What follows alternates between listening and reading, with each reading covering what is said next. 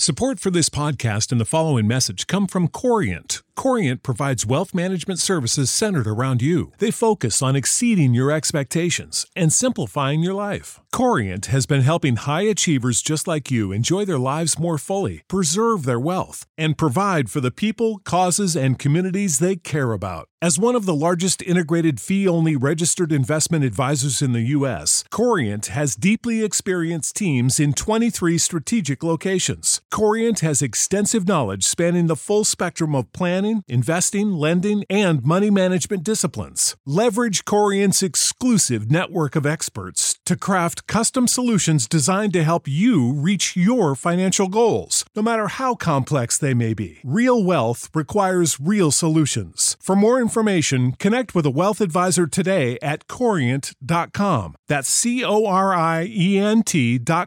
Corient.com.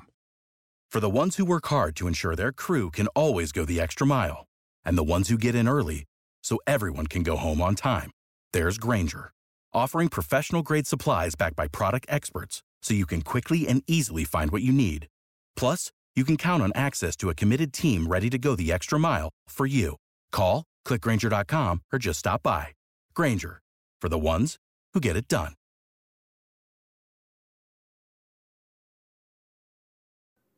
What's going on, everybody? Welcome to another episode of the Future Projection Podcast. This is episode 16. I'm Carlos Collazo, as always, joined by Ben Badler. Ben, how you doing, man? I'm doing great, Carlos. How's everything going with you? It is good. It is good. We've been chatting about some prospects, as we typically do, with a focus on minor leagues. We recently had some conversations at Baseball America about our next Top 100 update. And so today we wanted to focus on the minor leagues.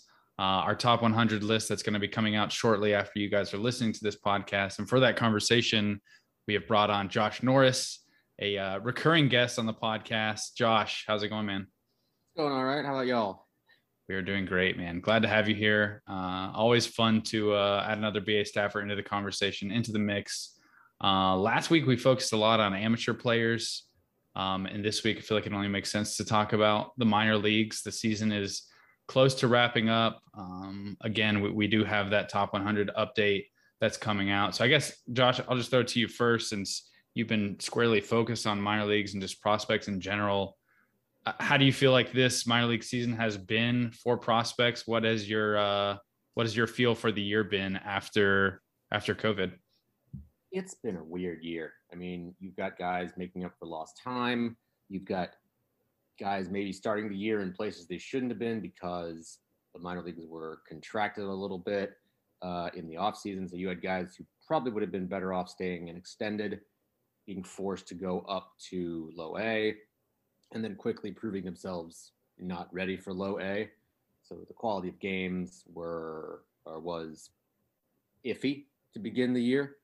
I think it's kind of self-corrected a little bit this year, but it's kind of hit the other end of the spectrum right now, where there are teams that are clearly running out of pitching and they're giving up 15 to 20 runs a night, seemingly on a regular basis, because they are having to pitch position players or guys who are clearly done. So it's been an interesting year, to say the least, but as I will keep saying, better than last year. Is that because you think guys are just gassed or just on limited innings or limited workloads, given that there obviously was no minor league season last year? Right. It's guys hitting their innings limits and or being gassed. I mean, I can't speak to how gassed or ungassed they are, but there are guys who are, hitting their innings limits to that same end. We're, getting into the point where we're, I think, 3 weeks away from instructional league, maybe 2 weeks away from instructional league, based on the schedules I've seen. But there are some teams who are possibly choosing not to at least play games based on the fact that they are running out of pitching. They don't have enough pitching to do games within themselves. And to say nothing of COVID kind of reoccurring right now. I wouldn't say any time is opportune, but it's reoccurring in force at the end of the season. You'll see a fair amount of games every night that are banged because of COVID on both coasts. How much do you think the shortened draft affects this innings problem. Obviously last year we had a 5-round draft, but there was no minor league season to kind of throw pitchers in and reinforce teams that maybe needed arms. Do you feel like the draft isn't long enough to adequately supply the minor leagues with arms at this point, even with the restructured minor leagues? Or do you think it's just lingering effects of the COVID layoff more than anything? I mean, it's both. 5 rounds was obviously short, but it wasn't like 5 players was only what the team added. They did sign, a lot of teams did sign NDFAs. So they got other guys into their system. And they, still had a pretty good universe of players to pick from. But the innings limits things are real. Like, there are guys who are approaching, after going 0 last year, you can't really have them go 100 this year or what have you. So that's just what I've noticed and heard from people, is just that they're out of arms. You're seeing, I believe that's the problem that's happening right now in the ACL, the former AZL. Let's see a couple of games every night that are forfeited. I think it's, if I'm correct, that's just because they don't have pitching. It's not canceled. It's just a forfeit. Honestly, that makes sense to me. I'm kind of surprised that hasn't been a thing for a long time, seeing as these games really don't matter, the wins and losses. I mean, maybe fans won't be too happy about that, but if you're prioritizing development, it makes sense to just, if you don't have arms, just end the game. But I wanted to talk a little bit about our process for the top 100, maybe take listeners into kind of behind the scenes of how we go about updating that, and also just generally talk about this year's top 100 group. Because yesterday we had we sat around for about 3, maybe 4 hours kind of talking about changes on the list, and we're currently sending that list around through the industry for feedback. Again, depending on when you guys are listening to that, you might be able to check out the list for yourself, but it's probably going to go up early next week, I would guess.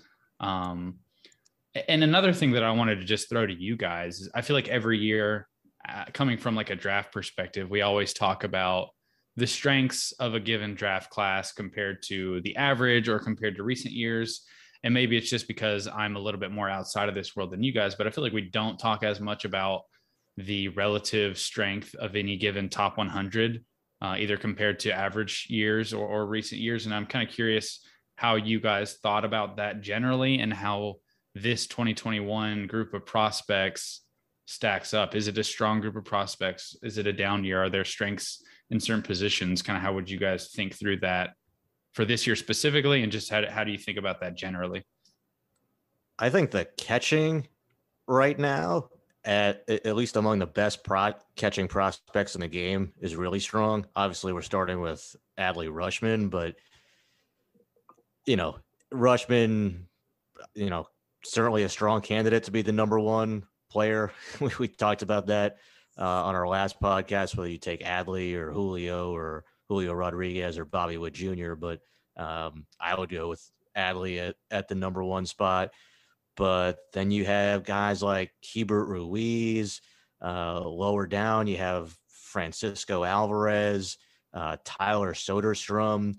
When he's been on the field, has looked absolutely fantastic. I don't know long term if he does stay behind the plate, or if it's more of a Will Meyer situation where he needs more work on his defense, but his bat pushes the issue so fast that he ends up at another position, and it seems like his bat is going to play just about anywhere on the field. Luis Campusano, I know obviously a rocky introduction to the big leagues, but he's still prospect eligible. I think there's a really strong group of catchers right now who are, and by the way, Henry Davis, number 1 overall pick in the draft, right? So I think there's a really strong group of catchers who you're probably going to see all ranked among the top 50 prospects in baseball when this update comes out.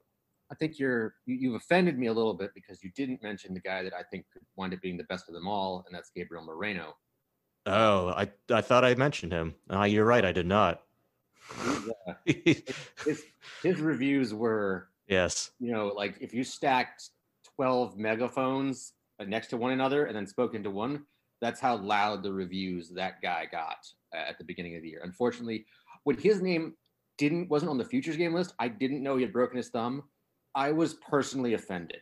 Yeah, I distinctly remember you like shouting in our Slack with 12 megaphones about him not being on the list. There was a lot of rage in that Slack when it wasn't on the futures game rosters, and then someone was like, "Well, he's got a broken thumb."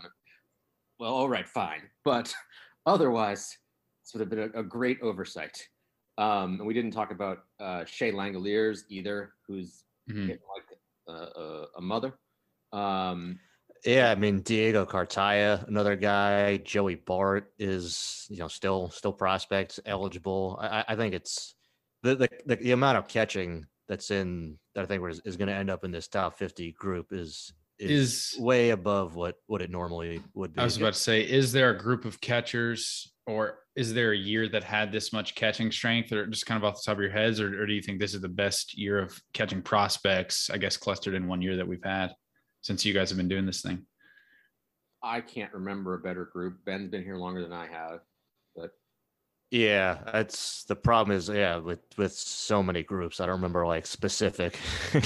I mean, like obviously when Matt Wieters was coming up, he was a pretty big headline guy, and obviously Joe Mauer.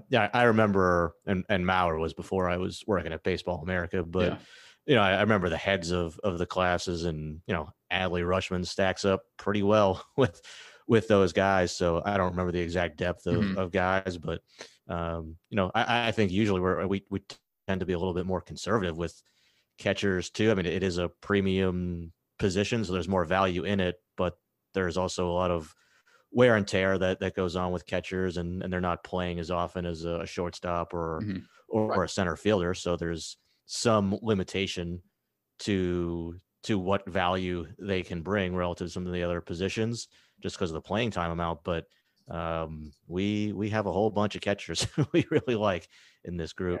Yeah. I mean, he just graduated, but Alejandro Kirk, I mean, he's done pretty well this year in a limited sample, had a multi-home run game the other night. The Blue Jays still believe in him. They've got some guys there. They just traded a guy to the Diamondbacks named, I think it's DeRozio, who is kind of a sleeper type in the FCL. So there's a lot of catchers to go around. And to your point, some of these guys will move off catcher. Some of these shortstops will move off shortstop. But right now, the catching crop is super strong.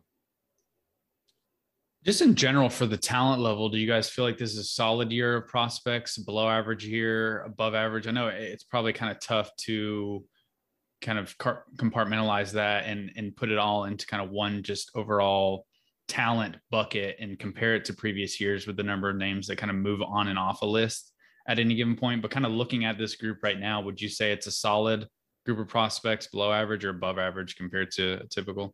I want to start by saying this year started with Wander Franco as the number one prospect. Right now we're arguing over Bobby Witt, Julio Rodriguez, and Adley Rutschman, and Wander is younger than all of them and is on a 37-game on-base streak in the big leagues for a team fighting for a pennant. He was younger than, I believe, everyone on the college national team. He is a sorcerer and is basically everything that he could be. And then we'll talk about another threesome here that probably will happen here, assuming playing time. AAA East, because it is just the gigantic super league that the Midwest League used to be. You could have, for our league top 20s, you are probably going to have to choose number one prospect Wander Franco, number one prospect Bobby Witt, or number one prospect Adley Rutschman, because two of them are already eligible, and Adley will likely be eligible by week's end. So that's an extraordinarily fun discussion at the top of that list, just because it's so huge, and it's going to be complicated because of the way the seasons work this year because of COVID. If you are a manager and you saw Bobby Witt play, you absolutely did not see Wander Franco play, and you did not see Adley Rutschman play, and vice versa, because they don't play each other. Right now, that league, that where the Wander Adley group is it only plays each other. It's only 6 teams, and then there's a little other pod like in the Northeast and the Midwest where those other ones play. But I say all that to say that it's a really strong group at the top, and we could have. We had a 4-hour meeting yesterday on the top 100. We could probably have a 10-hour meeting dissecting those 3 guys and those 3 guys alone, and I don't think there's a wrong answer.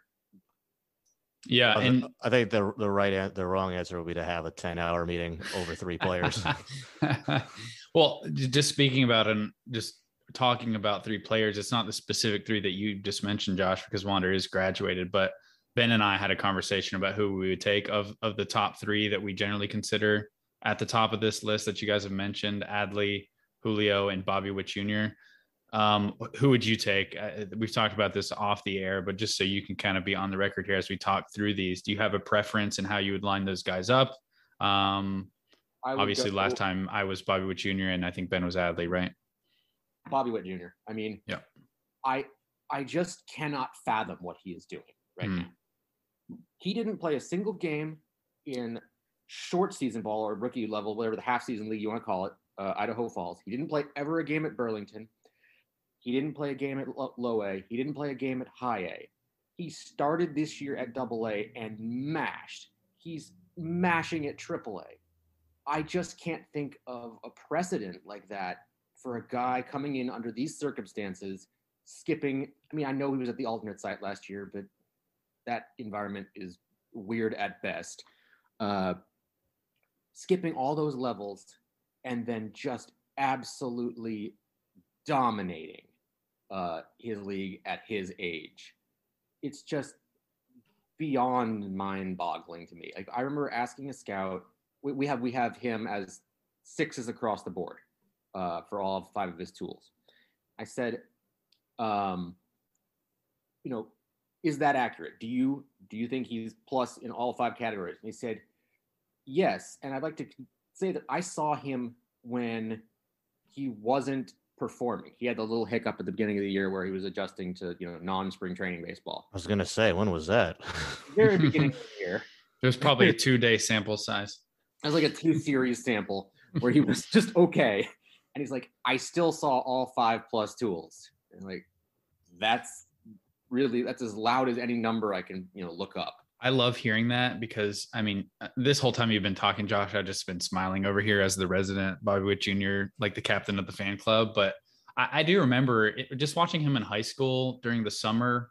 He did not have the best offensive summer that scouts kind of wanted to see. I think there was a little bit of that prospect fatigue with Witt. There's more swing and miss. But even when he wasn't the best hitter on the field, there was always something else that he was doing, whether that was defensively at shortstop, making a high IQ play with his arm, being aggressive on the bases. It always seemed like he was impacting the game, whether or not he had just gotten a hit or just gotten on base in his last AB. And that's partially what's always stood out to me about Bobby Witt Jr. And just to kind of continue talking about him, because I love him so much, I feel like we don't talk about his defense at shortstop enough, because all of his other tools are so loud and what he's doing with the bat is so impressive. But where do you think a guy like him stacks up with the better defensive shortstops on a top 100 list, or even the better defensive shortstops in baseball? Because I still think he's probably one of the more impressive defenders at the position that I've seen at the amateur level. And I haven't heard anything to kind of move me off that take in pro ball at this point, although you guys have talked to more people since he's been in pro ball. I'll sum it up this way. I don't think there's a hole in his game. I don't think there's a weakness at all in his game right now. I don't know what to do with a prospect like him, because I mean, I'll give you another anecdote. When I was coming back with former BA editor, John Manuel, at some point from somewhere, this was right after Witt, I believe, was drafted. I think John was with. Either way, we ran into a Royals official on the plane back.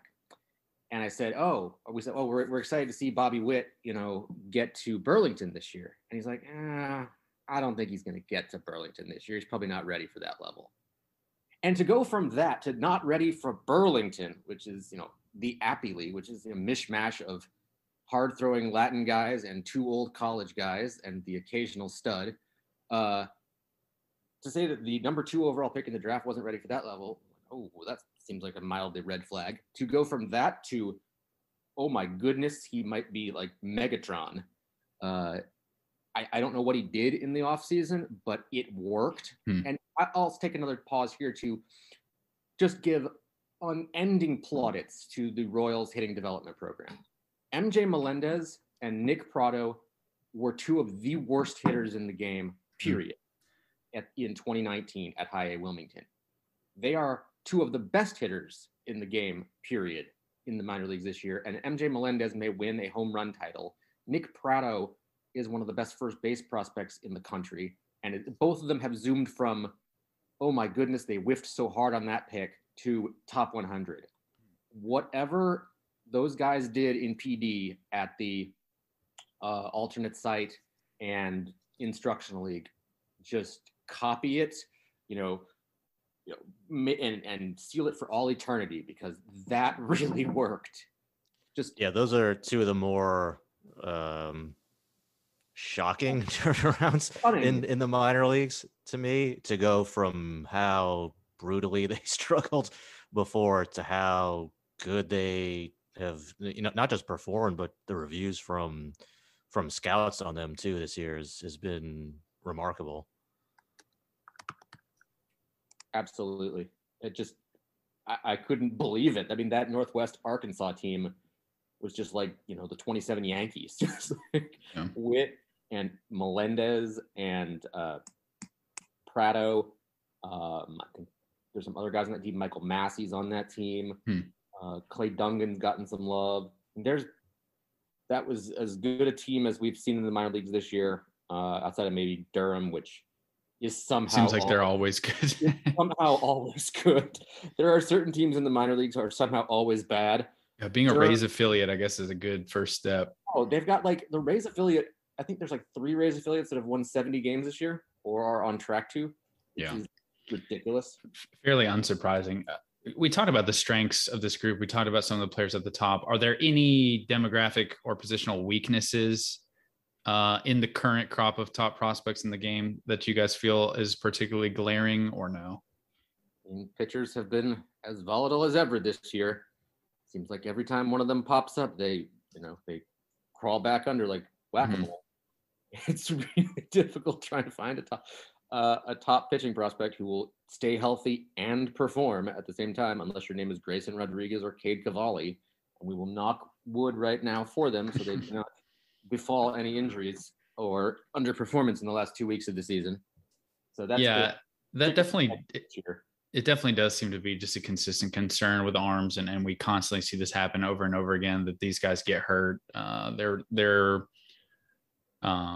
paths, their player development paths are not linear by any means. We see guys remake themselves entirely and come back vastly different in both good and bad ways.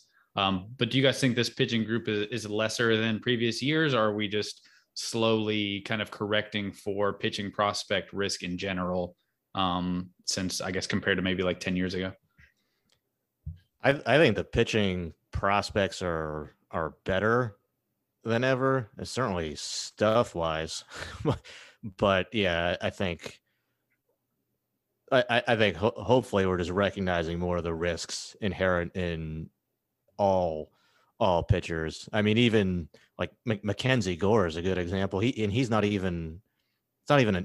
even been injuries with him. It's just sometimes things just fall apart for them quickly. And I think it's important for us to be quick in responding to those changes that we're seeing in a pitcher, either bad or good, like on the other end, Matt Brash, for example, where the stuff that he's been throwing this year has been electric. I know there's some reliever risk with him, obviously, but I think there's so much depth of arms of guys who are not on the top 100 or won't be on this top 100 update, and probably like weren't even discussed to be in it, but who's just their pure stuff would absolutely put them on a top 100 5 years ago. Yeah. No, go ahead, Josh. You had something to add to that. You mentioned Brash. Look, the same shout out I gave to the Royals hitting development, the Mariners pitching development. My gracious. George Kirby has gone from pretty good stuff, exceptional to command, to frontline stuff with exceptional command. I mean, he's he stands right there with Cade Cavalli and Grayson Rodriguez as the best three of the best, at least right-handers in the minor leagues. And I think just the same way you have the argument about Witt and Adley and Rodriguez at the top, you could have an argument about Rodriguez, Cavalli, and Kirby for the number one pitching prospect in the game, at least among right-handers. Matthew Liberatore and his newfound fastball velocities also says hello. But it's not just them. I mean, Hancock has had an up and down year, but he's certainly got the pedigree. But Levi Stout has been excellent this year. He's got one of the most dastardly changeups in that league, if not the minors. Matt Brash's slider is from another planet. And he's, throwing mid to uppers as well. They've got, plenty of other guys coming too. So their system has taken a lot of jumps forward as well. In that Northwest or that regular Arkansas rotation, and the Everett team to begin the year was a super team with all those pitchers I just mentioned, plus Julio Rodriguez, plus Carter Binns, plus Austin Shenton, who just hits and then hits some more. That team was a Destructicon, I guess, to put it in technical terms, to begin the year. And there's a reason they're our number one farm system right now. Just they've got guys on guys on guys on guys. So special shout out to Mariners pitching development. Yeah. And Ben, I'm glad you brought up Mackenzie Gore, because I also wanted to talk about just players who are polarizing prospects in general, or the players that are difficult for us to place. And I feel like Gore was maybe the peak example of this, of a player who we have struggled internally to just find out where we want to place him. How do we react to the new information that we have on him without totally discounting his pedigree, what he's shown previously when he is kind of going at 100% and has everything together. We can talk more about Gore and the challenges of placing that within this broader landscape of prospects. But I feel like there are a number of players who are just challenging in one way or another to rank, whether that's because of small sample sizes or because of injuries or because there's just different opinions on valuing upside versus risk and proximity. I guess I'll just throw it to you guys. Are there any players that you specifically wanted to touch on that were difficult, and how we kind of talk through those conversations to feel as confident, I guess, as we can possibly feel about a process like this? Ben, you want to take it? I mean, Mackenzie Gore, to me, he I guess it's tough because some of these guys, I don't see them as polarizing, because I think I just mean polarizing in the sense that the staff is very split. True, right? So that was my point. To me, so Mackenzie Gore is somebody where, if you ask me in 2019 after the season about Mackenzie Gore, I loved Mackenzie Gore.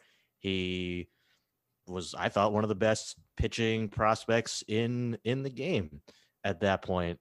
Maybe, I don't remember our exact list in 2019, maybe the best left-handed pitching prospect in baseball at that time. I know we had him as a top 10 prospect in the game. He had gotten a Double-A as a 20-year-old, big fastball from the left side, good breaking ball, was throwing strikes, missing a lot of bats. All the reviews we had on him were excellent.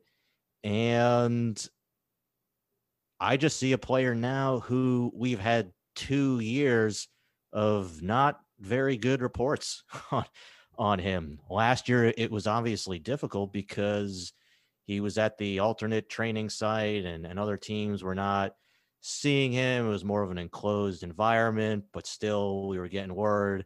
He was having some trouble with his delivery. It wasn't looking quite right. This year, it's been more of the same, more struggles when he has been on the field, issues with his breaking stuff, with his control, his command. The results have not been good, I guess, other than maybe him getting back down to the complex league in Arizona, but I don't think that means too much against the, teenage hitters he's facing there. So I just see a guy who's, to me, he's just not a top 100 prospect anymore, which is not saying Mackenzie Gore sucks. That's not it at all. It just means, look, there's guys who are in the back of our top 100 who are just better pitching prospects than him right now. We're still working through the list right now, but whether, Jackson Jobe or Daniel Espino or, Blake Walston, these kind of guys, Kyle Harrison, I'd have a hard time taking Mackenzie Gore over these guys, or even some of these other guys who are not going to be on our top 100, who have really good stuff, maybe aren't as famous yet as Mackenzie Gore, but better stuff, better results. I mean, look, at one point I thought Forrest Whitley was the best pitching prospect in baseball, but at a certain point when, you don't want to overreact to a guy having a bad month or a bad couple of months or something like that. But at this point, I think really it's been 2 years since we've had really good reports to justify Mackenzie Gore being one of the best pitching prospects in baseball. And hey, look, if he turns things around, I'd have no problem, obviously, putting him, moving him back up the rankings. But for me, I just don't see him being one of the 100 best prospects in baseball right now. Josh, do you want to counter that or add to that? I'm certainly not going to counter it.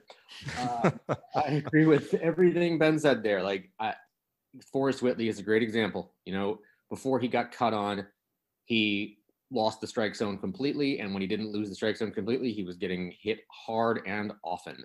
And we dinged him for it. And then we kept dinging him for it. And now he's out of the 100 and doesn't come up in our meetings at all. I saw probably in person, the 2 best starts of Forrest Whitley's life. He looked everything like an ace could possibly be. And then it all fell apart. And you can't just live on what his reputation used to be. Mackenzie Gore hasn't been Mackenzie Gore, brand name, in 2 years. I mean, if you told me that the Padres last year were going to bring up a left-hander to help them down the stretch and possibly in the playoffs, and it wasn't Mackenzie Gore, I'd have been very surprised. No diss to Ryan Weathers, but here he is. And Mackenzie Gore, his numbers haven't been terrible, but they weren't good. And the Padres obviously saw enough problems to send him, like Ben said, back to Arizona to retool his delivery and get his confidence back, and then throw him out there for a couple outings against the ACL, and then moved him up the other day to High A Fort Wayne, where he was okay again. But just being okay against lesser competition does not a top 100 prospect make.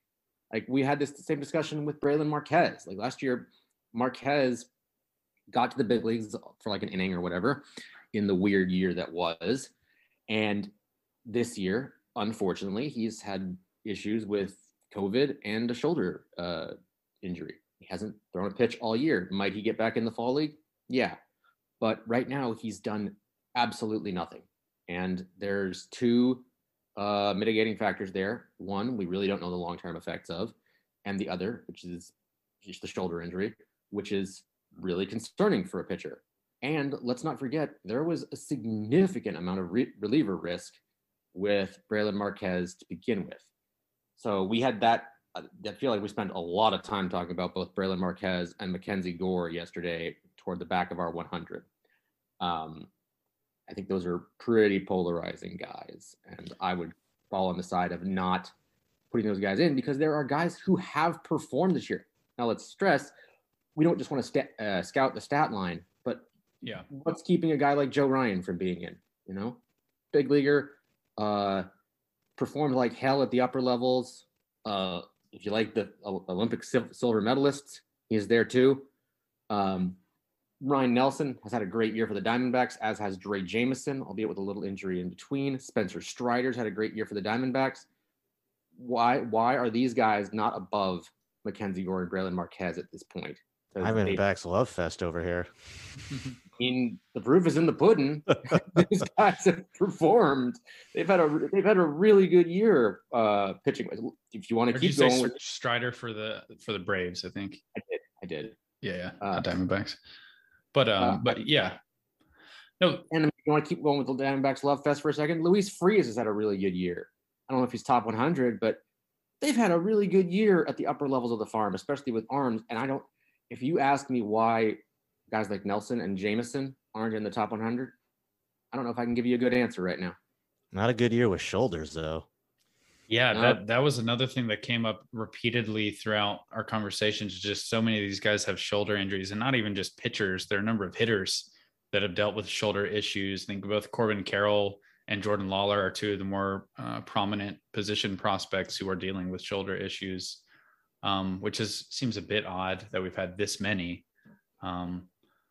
But one of the other players that I don't necessarily know if this player is polarizing per se, because I do think there was more of an agreement among the staff of where he needed a place. But I feel like talking about Austin Martin is worth getting into here, not only because I was so high on him and he doesn't seem to be trending in the right direction at the moment, but I also think it's interesting to talk about just, and I think part of the Mackenzie Gore conversation touched on this, but just how quickly you come off of players and almost not discount, but move away from pre-draft reports and what we heard about these players as amateurs. Obviously, Austin Martin was our number 2 draft prospect behind Spencer Torkelson in his draft class.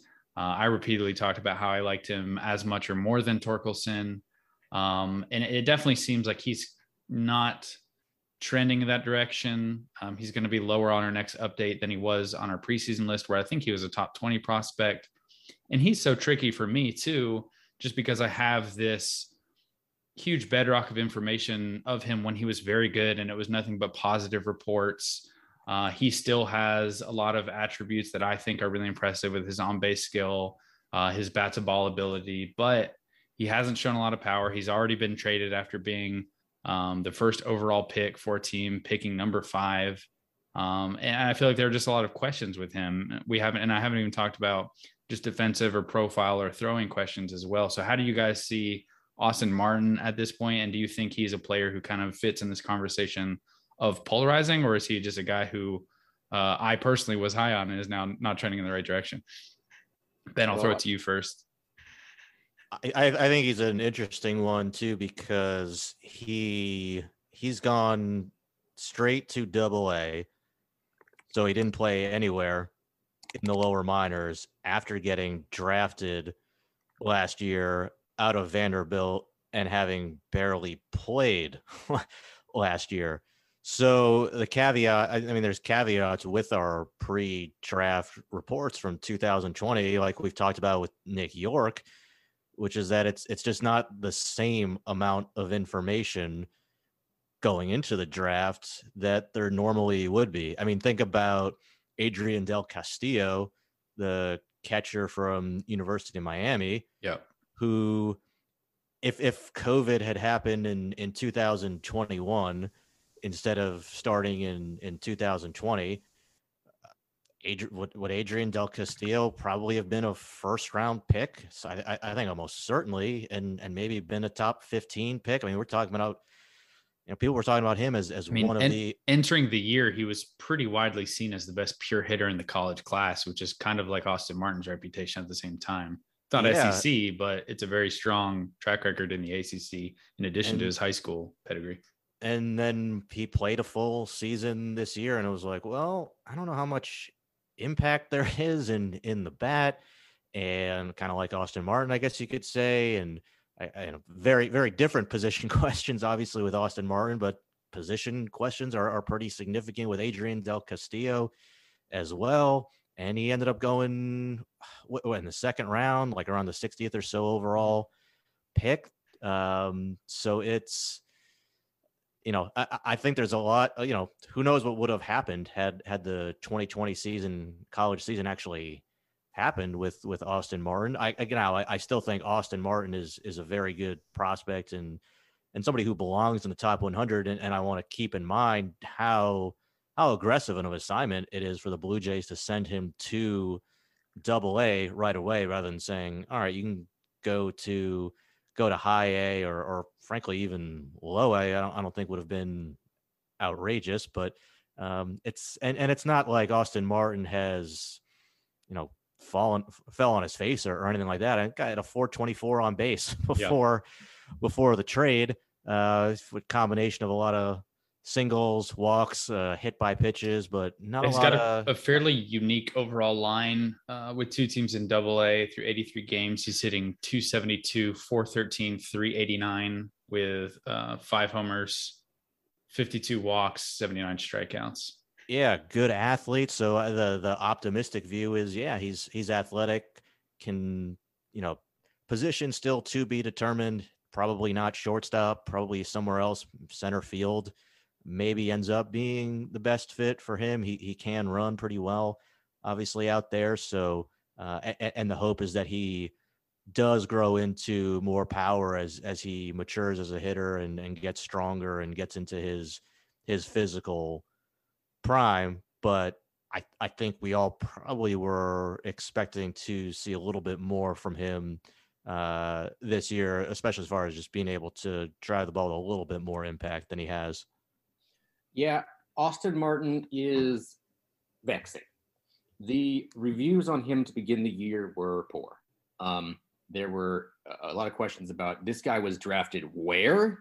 Like, his swing looked wonky to guys, no defensive position issues with throwing.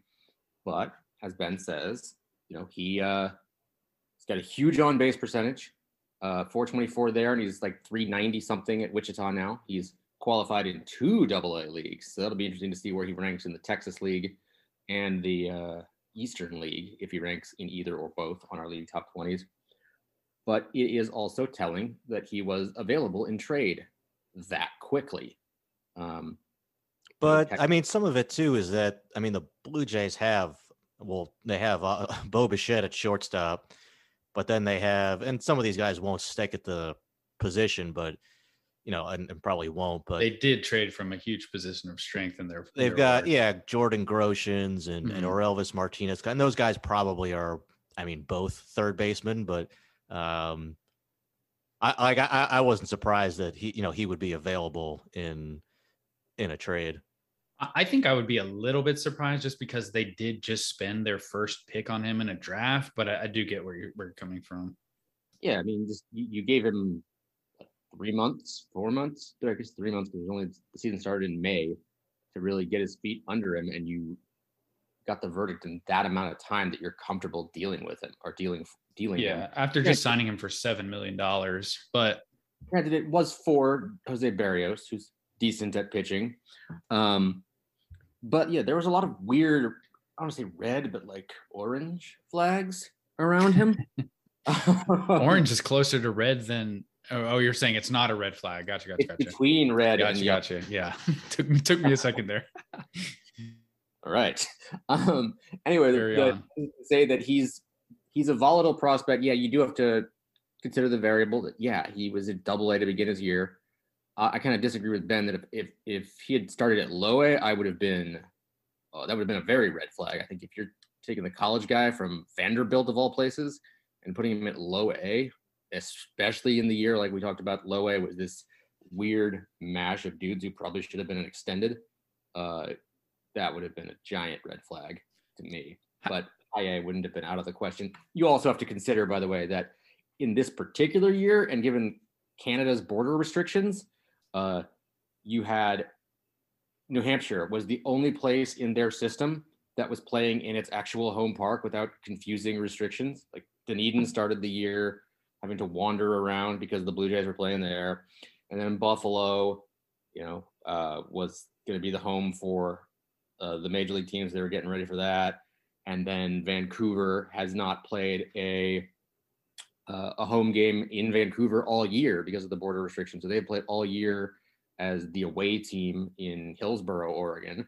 So you gave him some level of stability as far as just environment to start the year by putting him at New Hampshire.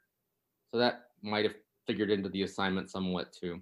That's all a long-winded way of saying it's giant shrug emoji for Austin Martin this year. There's some good signs and there's some bad signs. Well, you kind of touched on a topic that I feel like we had a lot of questions about entering the year and we're kind of wondering about, and that's just how we view the various levels of the minor leagues at this point. Do you feel like with almost a full season with the restructuring, we have a good idea about how to look at each level in terms of talent under the new system? Or do you feel like we still need more time to kind of figure out how to view these levels?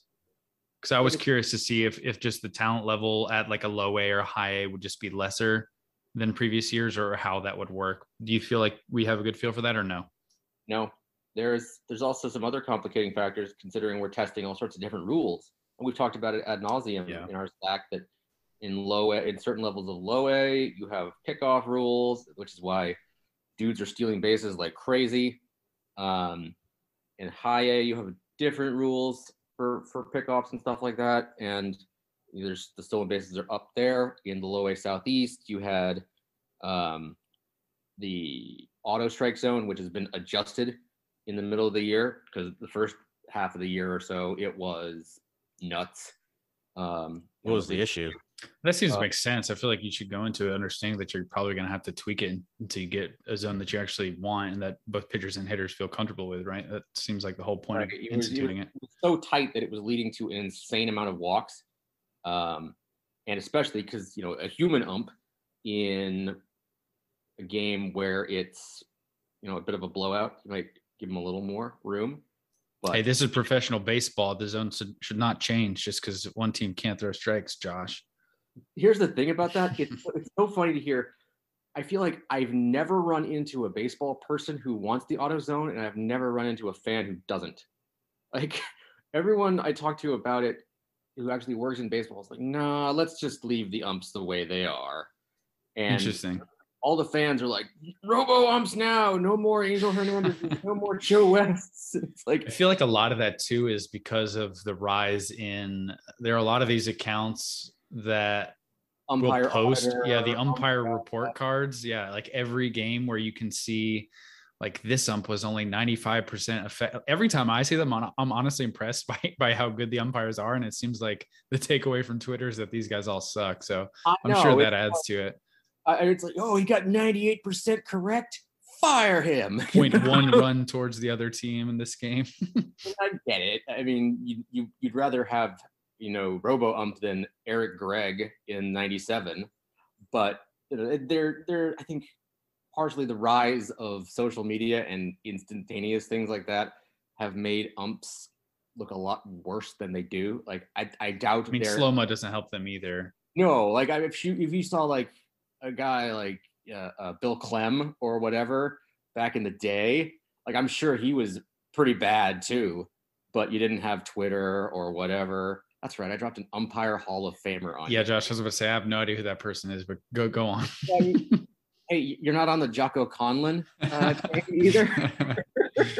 But anyway, I'm sure those guys were just as bad or worse than, your Marty, your Ted Barrett's these days.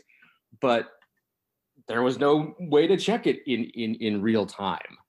So I think it's not that they've gotten worse. It's just that we see them more often. Absolutely. Absolutely. But back to the low A league, it led to a weirdly tighter strike zone. And also now they've moved it. They don't measure it at the front of the plate anymore. They measure it in the middle, which is for the best because you get some really weird strike calls if you're measuring at the front of home plate instead of the back. And you've seen it kind of normalize. From breaking balls that just break right at the start of the plate and then maybe even almost hit the dirt. Oh yeah, like I remember we've seen them in the fall league that Jacob Hayward got ejected arguing with a robo ump, and I remember seeing one on Vidal Brujan where the catcher had to go into like the 5-hole block kind of scenario, and it was a called strike. It was, what? And the ump can't really do anything about it. The only time the ump can overrule it if it's like a ball that like bounces through the strike zone, and isn't a strike. But the point is that led to some weirdly offensive atmospheres to begin the year. And I think like Tampa scored like 76 runs in their first 6 games or something because they had veteran hitters against a zone that they knew, and they just went bananas. So it's hard evaluating prospects based on a lot of variables. I think I've said before that I think AAA right now is operating a little more like AA. And you've seen some guys come from AAA and absolutely spit the bit, unless they're named Wander Franco. Could you explain spit the bit for our listeners? Stink. I think it's a horse metaphor. It's always great having Josh on because we get so many just words and phrases that are just so colorful and unique to you. It's truly and a I've done treat. it all without swearing, which is not normal for me. But in any case, I feel like spit the bit is a pretty common one. But anyway, I don't think so. Maybe for boomers like yourself, but not for me. I have a body of a boomer. Scuffle. Anyway, the guys that come up in AAA kind of scuffle more than you would expect them to, given how much time they spend at AAA. So yeah, it's a weird year to try to evaluate guys. And it's not quite.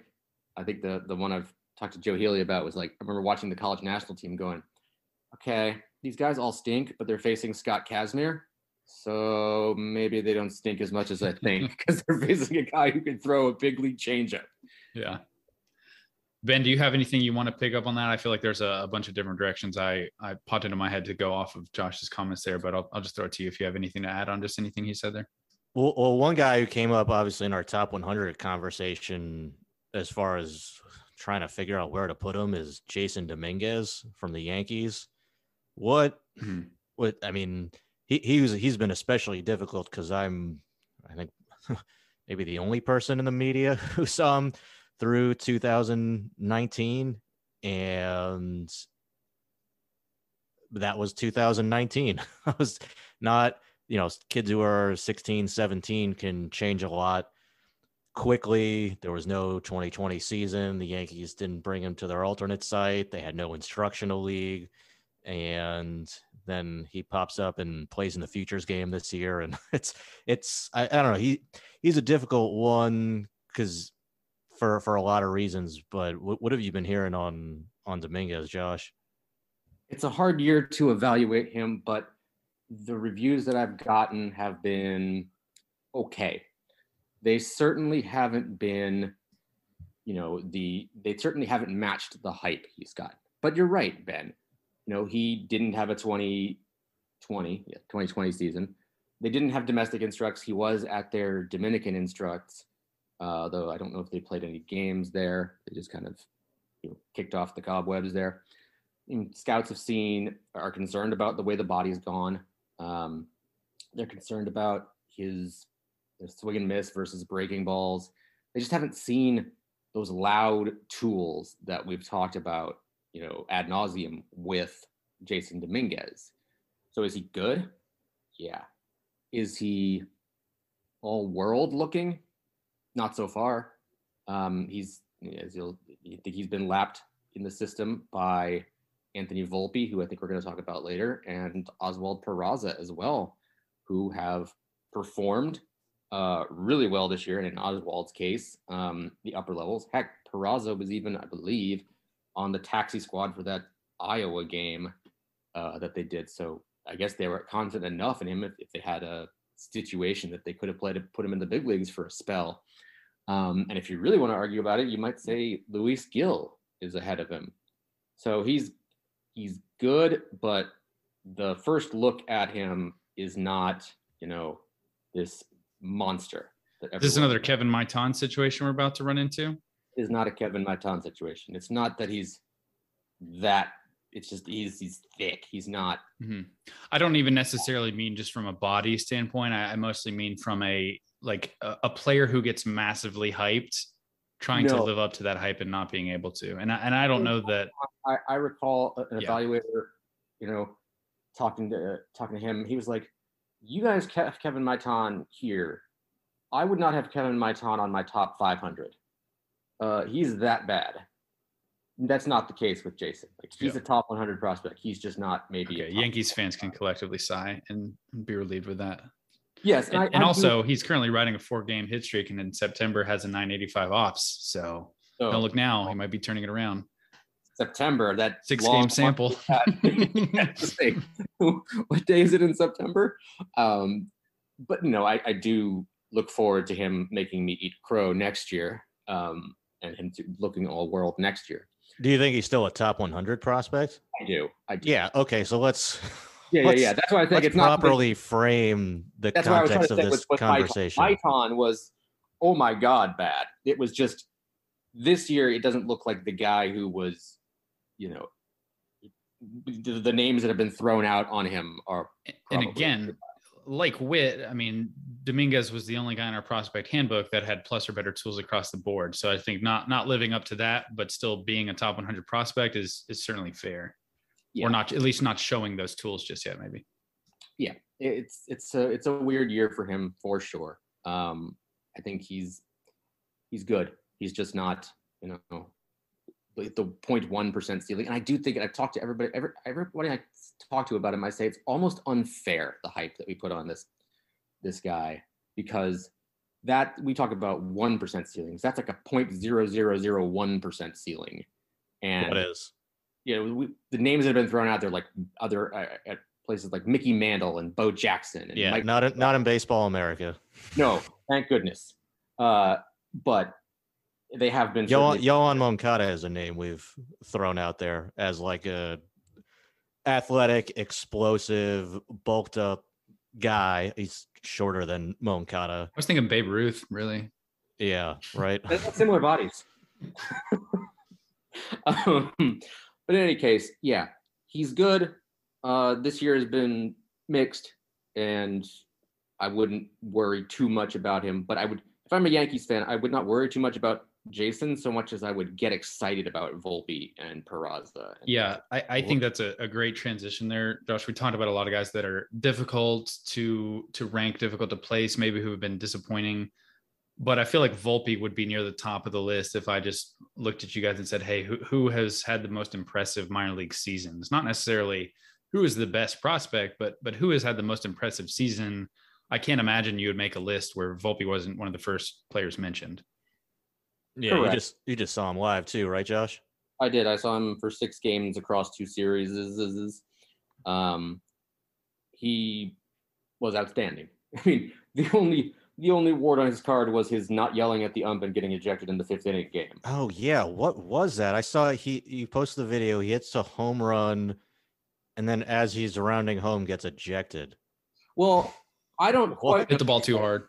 According to the people at the game who were closer to the field than I was, he said something like 4 balls to the ump as he crossed home plate, which I believe, and I am purely speculating here, is an extension of the argument Elijah Dunham had his teammate with the ump previously in the game, which had also gotten him run. So I think he was just continuing to give it to the ump based on that. So they don't have robot umps there. No, they do not. They do not have robot umps there. Just to throw out Volpe's season here, he started in low A, moved up to high Hudson Valley. On the season between both leagues, he's hitting 293, 420, 602 with 24 home runs, 31 doubles, 30 stolen bases, and 71 walks to 88 strikeouts, which, I mean, after watching him in high school, those power numbers are eye-popping. I remember just kind of the view of Volpe as a high school player was he was very solid pretty much in every phase of the game, but I don't know that anyone put a plus tool on anything, any one specific tool, but scouts just praised his professional approach to the game, how reliable he was as a defender. There are questions about whether or not he was going to stick at shortstop just because people didn't know if he was quick enough or big enough for the position, but no one doubted his hands and just the reliability of him making plays on balls he could get to. People liked his approach at the plate and bat to ball skills, but I know there are questions about overall impact potential and what he's showing this year. I mean, it really seems like those tools are louder than what we saw in high school. Yeah, I mean, I do love he isn't big enough for shortstop. Other guys are too big for shortstop. There's like this ideal, unattainable body type for shortstop. Look like Andrelton Simmons. That's what it is. Yeah, that's it. Be that guy. But in any case, no, his season, no, they in the offseason, they wanted to talk about increasing his average exit velocity. They praised his contact ability, but they wanted to see him hit the ball harder. And he very clearly worked during the offseason to attain those goals. He also wasn't at the alternate site. They didn't have domestic instructs. So anything that he did outside of whatever like week of minor league spring training we had before everything got shut down was remote. And whatever he's done, worked because he is hitting the living hell out of the baseball. Just watching the authority with which he hits the ball is stunning. The amount of contact he makes, he doesn't swing and miss very much. I think it's like at an 8.5% rate right now, which is really good for someone who's showed as much impact for anybody, but it's someone who's shown as much impact as he has.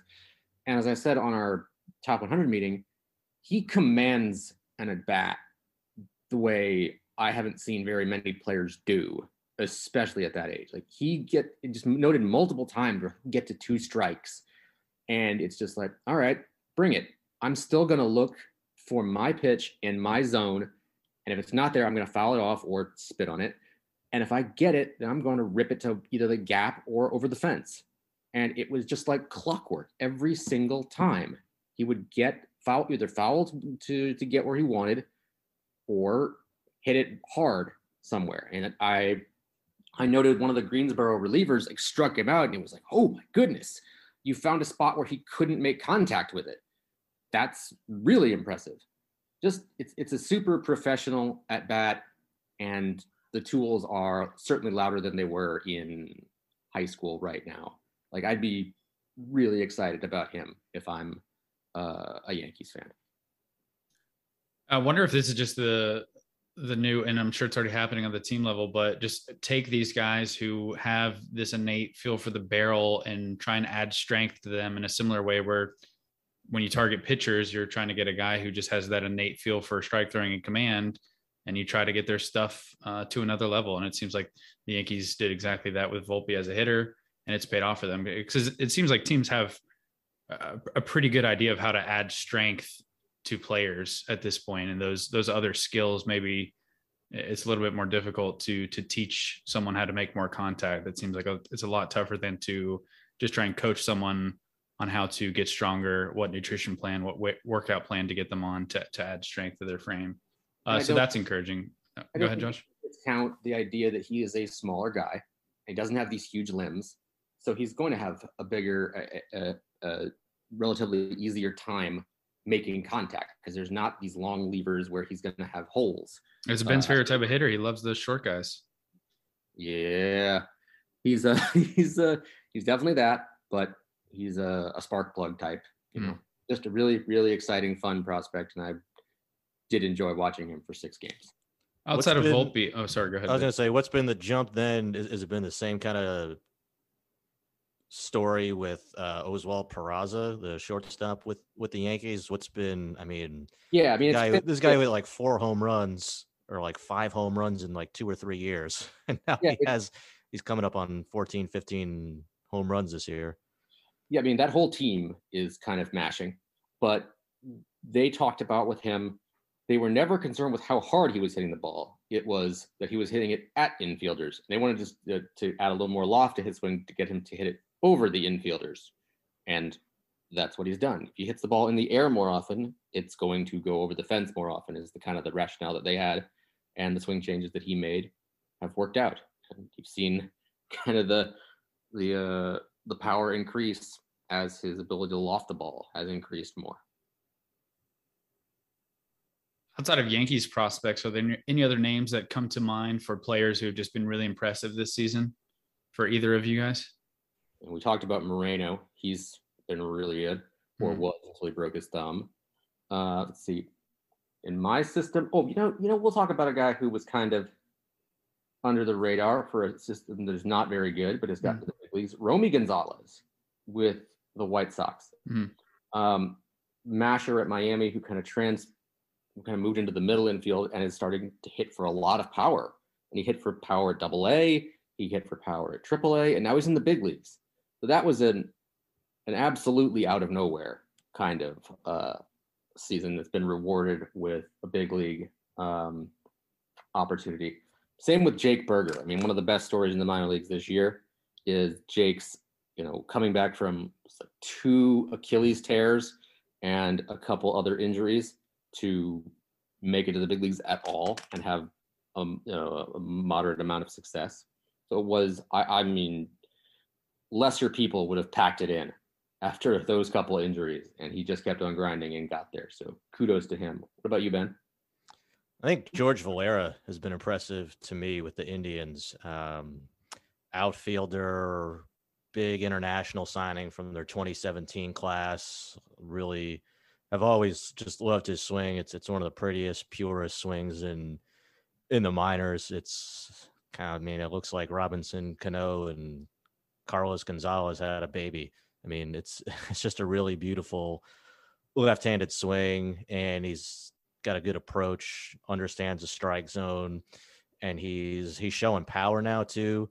So he had some injuries, and I think that set him back early in his career. He just wasn't playing a whole lot, and obviously 2020 was what it was. But to see him get to Double A now as a 20-year-old and in High A have almost as many walks as strikeouts, I think he's a guy who can hit. He's going to get on base at a high clip, and there's power in there too. So I don't know how, if maybe if he flies under the radar or not. I think he's pretty famous, but I'm really impressed with the way he's been able to jump out and perform this year after just so much missed time his first 2 years in the system. Yeah, he's been really impressive this year, as has his Indian system mate, I guess teammate now there with Akron, Brian Rocchio. For a long time, I think the most famous thing about him, at least in BA circles, was his nickname was the Professor. And this year, and I especially applaud his performance this year because, nobody really got to do anything last year, but Rocchio, if I remember correctly, got trapped in Venezuela and never got over. Like, he didn't, once the Venezuelan guys around the league couldn't go home if they had gotten to minor league spring training, like Luis Matos spent a good amount of time in the Scottsdale courtyard waiting for restrictions to be lifted, but Rocchio never got over here. So he never got in front of Indians coaches or player development people. And he's come out this year and performed really, really well at the upper levels and has, jumped into our top 100 prospects. So it's a good year for him. A few names that kind of jump out to me, and I know you guys have been impressed with to various degrees for their stuff and their performance, are a trio of pitchers, high school pitchers from the 2018 draft class, and that's Grayson Rodriguez, Cole Winn, and Matthew Liberatore. Obviously, we talked about Grayson Rodriguez a little bit already on this podcast, but I feel like both Winn and Liberatore have impressed for various reasons this year. Are those arms that you guys would say have been among the better performers this year, or are there any other pitchers in general that stand out to you guys? I mean, those guys have had pretty darn good years. JJ has documented. Should make clear that's JJ Cooper, our boss. Yeah, I think everyone who listens pretty familiar with who JJ is, but yeah. Well, just making sure. But anyway, which JJ do you mean? Damn, JJ Abrams. In any case, not JJ Bleday. There it is. There's another JJ. Don't think of any more JJs. Move on. Well, I'm not trying to get his uptick in velocity has been really key. Yeah. We thought to start at the futures game, but there was, is it just because he's trying to throw hard because it's a 1 inning stint and he can just blow it out at the futures game? But no, he was up to like 98 the other day. Mm-hmm. He is kind of insane. And that, there are weirdly polarizing takes on velocity and how important it is, but it's really nice to have that kind of velocity when you need it. And it's really good to see him developing it. Cole Winn has come back from injury himself and has shoved this year as a 21-year-old at Double A. Mm-hmm. But the guy I want to talk about is one of Ben's favorites too, and that is Yuri Perez, the 6'8", 18-year-old right-hander who absolutely carved at Low A as the literal youngest pitcher in the minor leagues. Like, he's 18 years old and he's not going to turn 19 until like the second week of next year. And he's got it's a 1.7 ERA. He's made it to High A. He's got like 95 strikeouts. And this is a guy, like I said, would be, might have been a high school junior when the year started. He's really, really, really good. And the reviews on him in that league are pretty loud. I know Ben likes him too, right? Yeah. I mean, I liked him when he was throwing like 82 to 85. Get it. Back in the Dominican Republic when he was like 6'5", 6'6", 100 and nothing pounds. It's, he just keeps trending up. I mean, I guess literally keeps growing taller. Hopefully that But some pretty remarkable body control for somebody his size, and the stuff keeps going up. Would you take him over Mick Abel right now? Yes, because that was no hesitation. Love it. I love Yuri Perez. I mean, and you like Mick Abel quite a bit too, right? I personally don't have a strong opinion on Mick. Okay. The views have been really, really, really loud on Mick, but the results haven't been. It's a weird case of the results not matching the stuff, and he also has a shoulder impingement, I believe, right now. But Yuri Perez, you're right. He's 6'8" and has the body control of someone who's that ideal 6'3" or whatever for a pitcher. The fact that that guy can throw strikes consistently with that body at that age is striking. I mean, he's got. I didn't mean it that way, so I don't appreciate that. Is stunning. 100 strikeouts in 69 innings across 2 levels of A ball. And the walk rate took a step down, and it improved pretty significantly from low A to high A, right? Like, although it's a small sample, I guess, but it did get even better. First 13 innings, he walked 21 in 56 at Jupiter. I don't know. Yeah. I don't know. I mean, I don't know math at all, so I can't tell you. It was a 3.4 walk per 9, and then a 2.1 walk per 9. Well, now he's gotten away from those robo-umps. He can get cornered again in the Midwest League, or sorry, the High A Central. But the fact that, I mean, how many 18-year-olds could you plop directly into pro ball without any GCL time, without any short season time, and have them succeed like this? Probably not. Yeah, not many. Not a whole lot. Good calls. Fastball, good, really good changeup. Breaking ball needs to come, but scouts believe he has the aptitude and athleticism to do it. I mean, I love this guy. Yeah, they got him, Jose Salas, Ian Lewis, all in that 29 international class. That's looking like a pretty strong group. Their system is looking really strong. I mean, Edward Cabrera, Sixto Sanchez still counts. Jesus Sanchez just graduated. I'm sure I'm missing some guys right now. Jake Eater, unfortunately. Max Meyer. And Jake Eater's, the reviews on Jake Eater before he got the surgery were excellent. Comps for, mid-rotation starter from the left side. Max Meyer has had, we talk about variables with Austin Martin. I think we brought it up in the meeting yesterday. Max Meyer's 2020 season was supposed to be the one in which he was stretched out as a starter at Minnesota. Mm-hmm. And, you see the draft stock jump as a result. Apparently the Marlins saw enough after 3 or 4 starts to jump him all the way to 3rd overall. And this year really is the one where they're stretching him out into a starter. And he's among the minor league ERA leaders. He might be the minor league ERA leader right now among qualifiers. It's been a really good year for him at Double-A to start his career. No Jupiter or below it for him. Yeah, there are a number of interesting arms. I think we're going to take a quick break. We've been going here for a little while. I don't mean to cut you guys off, but we'll have plenty more players to talk about and just minor league stuff in general after the break. And we also have some questions to get to as well. So thank you guys for sticking with us. We'll be right back. And we're back. Thank you guys for sticking with us.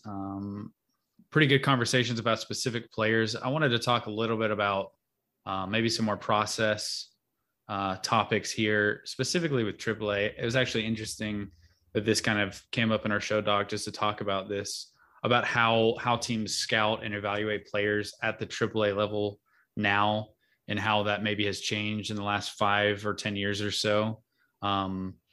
Me and Maddie, my girlfriend here in Norfolk, we actually went to go watch Adley Rutschman and just see a game recently. And it's funny, she knows next to nothing about baseball. We kind of joke about it a lot in the Slack here, just me and Josh talking about it too. But she actually asked about like where the scouts were at the AAA game and kind of where they sat in general. And I looked around and really didn't see many scouts that I could pinpoint. Josh and Ben, you guys would know more pro guys specifically, but I kind of told her that teams really don't scout in person at the AAA level like they used to. And I'm kind of curious how you guys see how teams are evaluating AAA specifically, and just how teams have allocated their in-person scouting resources and how that has changed because of technology and the pros and cons of that, and just a general conversation about how teams are handling AAA, because it does seem like there's less of an incentive to send scouts in person to games at that level. I'll just throw it to you, Josh. Yeah, it's been kind of slim pickings, more or less, at some of these AAA games. I mean, I go to Durham a fair amount. That's really it. There's no reason to go anywhere else.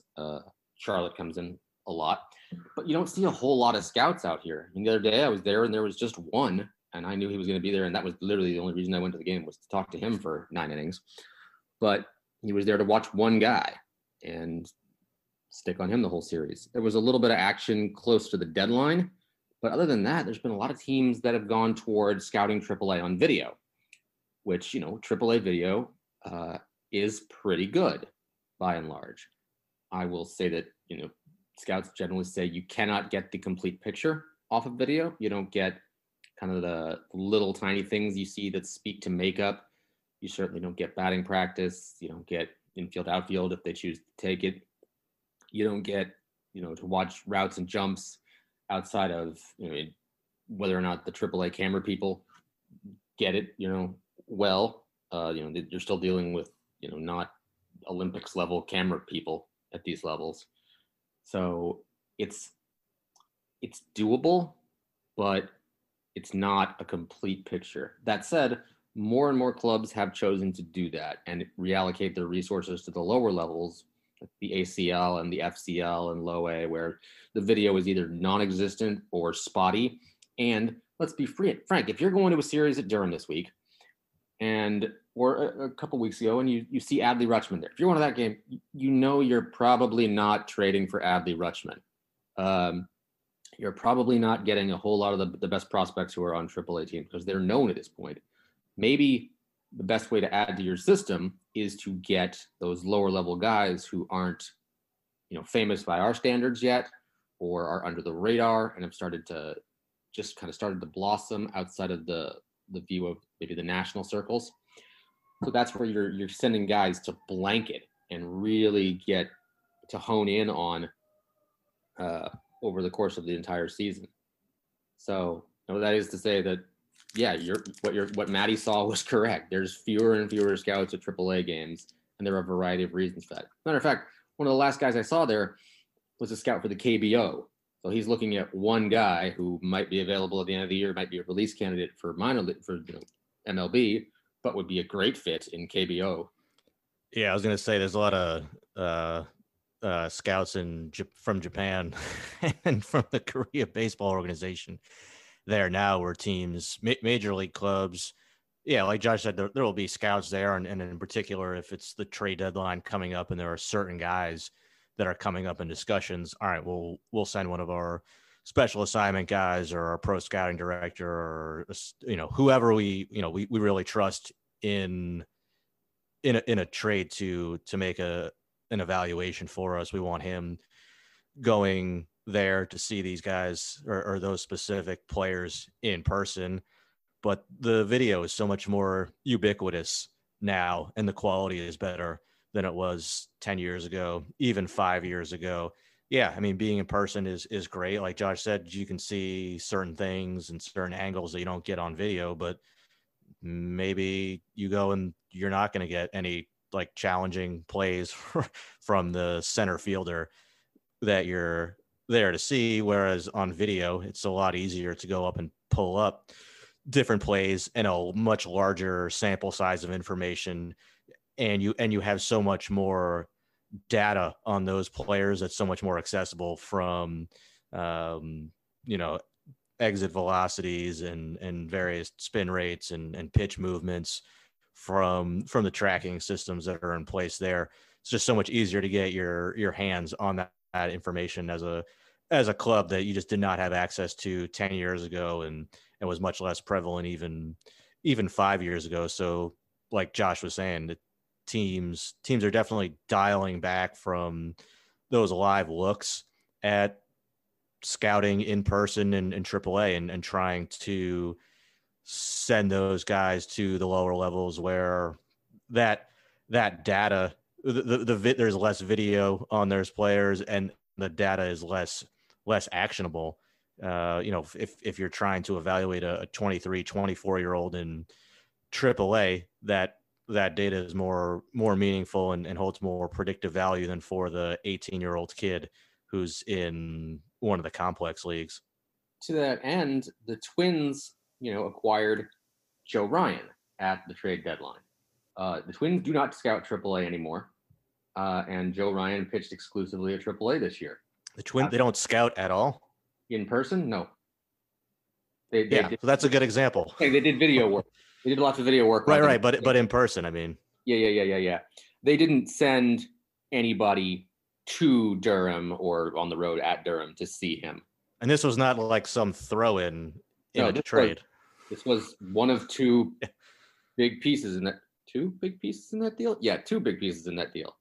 They did send people to look at Austin Martin, but they did not send anybody out to Durham to watch Joe Ryan and scout him live, either at that park or even in his tune-ups at Cary for the Olympic team.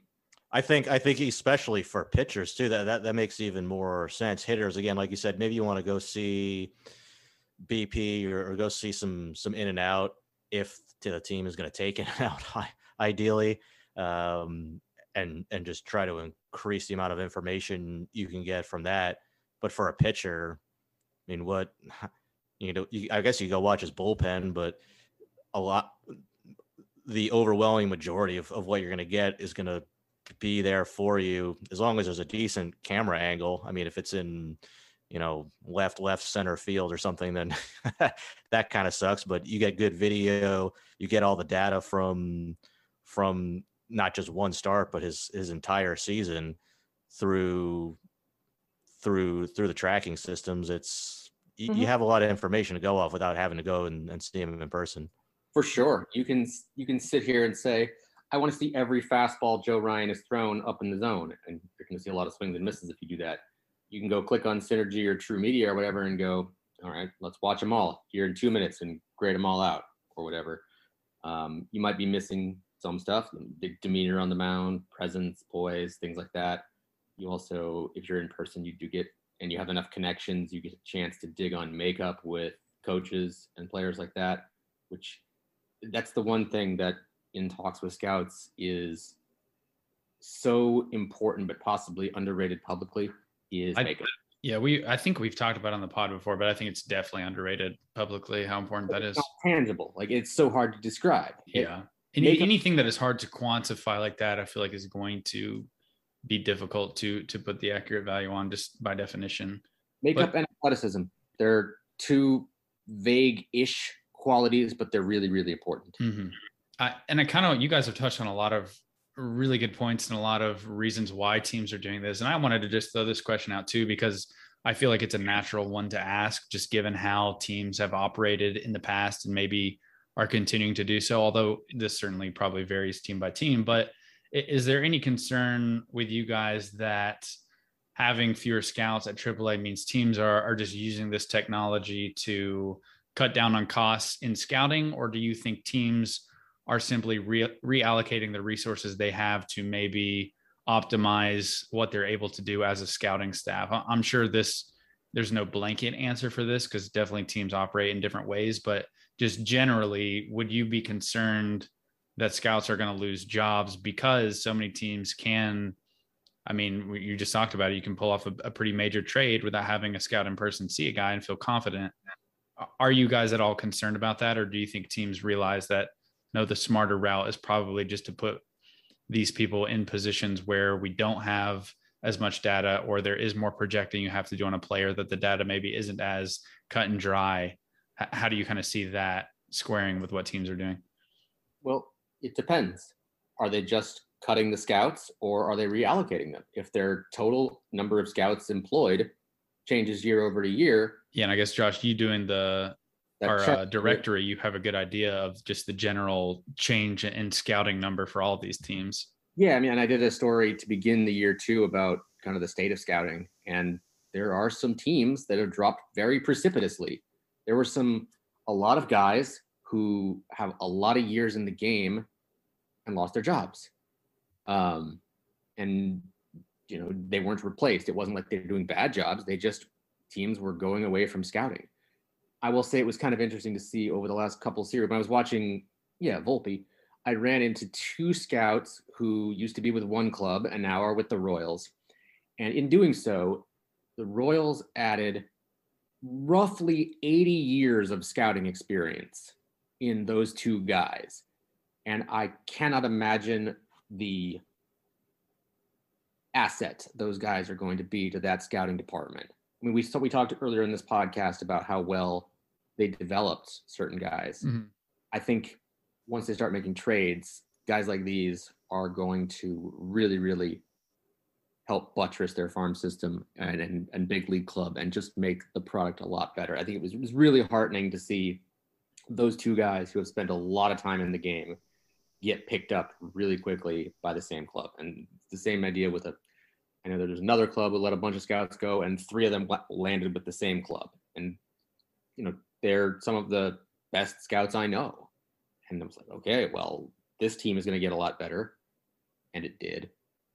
So I'm saying you can stop scouting AAA or at least de-emphasize it, but it would make sense not to let those guys go, just reallocate them at the lower levels and blanket it a little harder. Mm-hmm. Yeah, I still want, even if you're evaluating players in AAA more through the data and through video looks, I still want the best scouts and the best evaluators using that video, assuming they are open to doing that. But I'd rather have the best scouts that I can get and have them watch, videos of a player for, spend his day watching, 3 or 4 or 5 games of a player in one day, rather than having him travel across the country and go see one game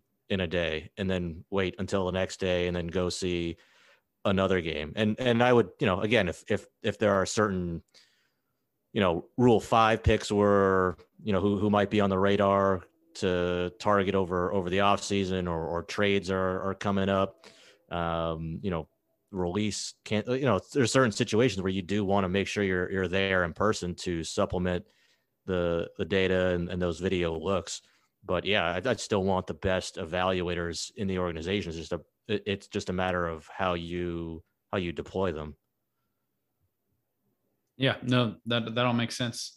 I wanted to also talk a little bit about grades, the 2080 scale. I don't know that we've ever talked about this specifically on the podcast, but I have recently become a proponent of half grades on the 2080 scale. How do you guys feel about half grades? Yes or no for that? I know various teams have different ways of doing it.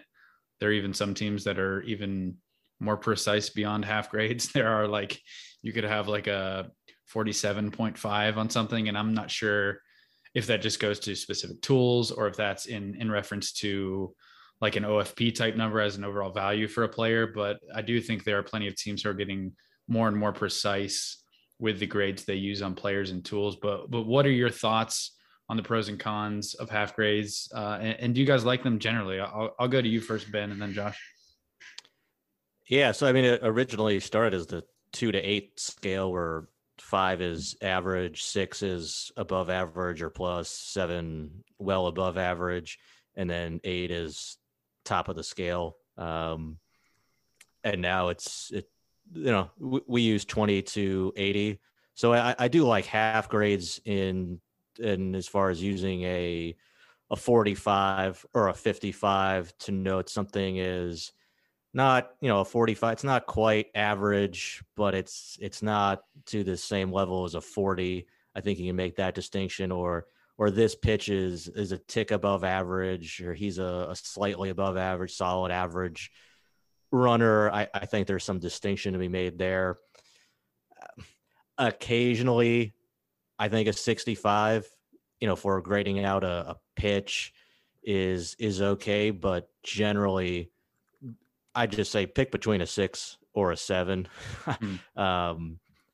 I think it's got to be an unusual case. And And if somebody's putting a 75 on something, then just go with an 80, man. Just like put a 7 or put a 70 or put an 80 on it. You gotta pick a side at that point.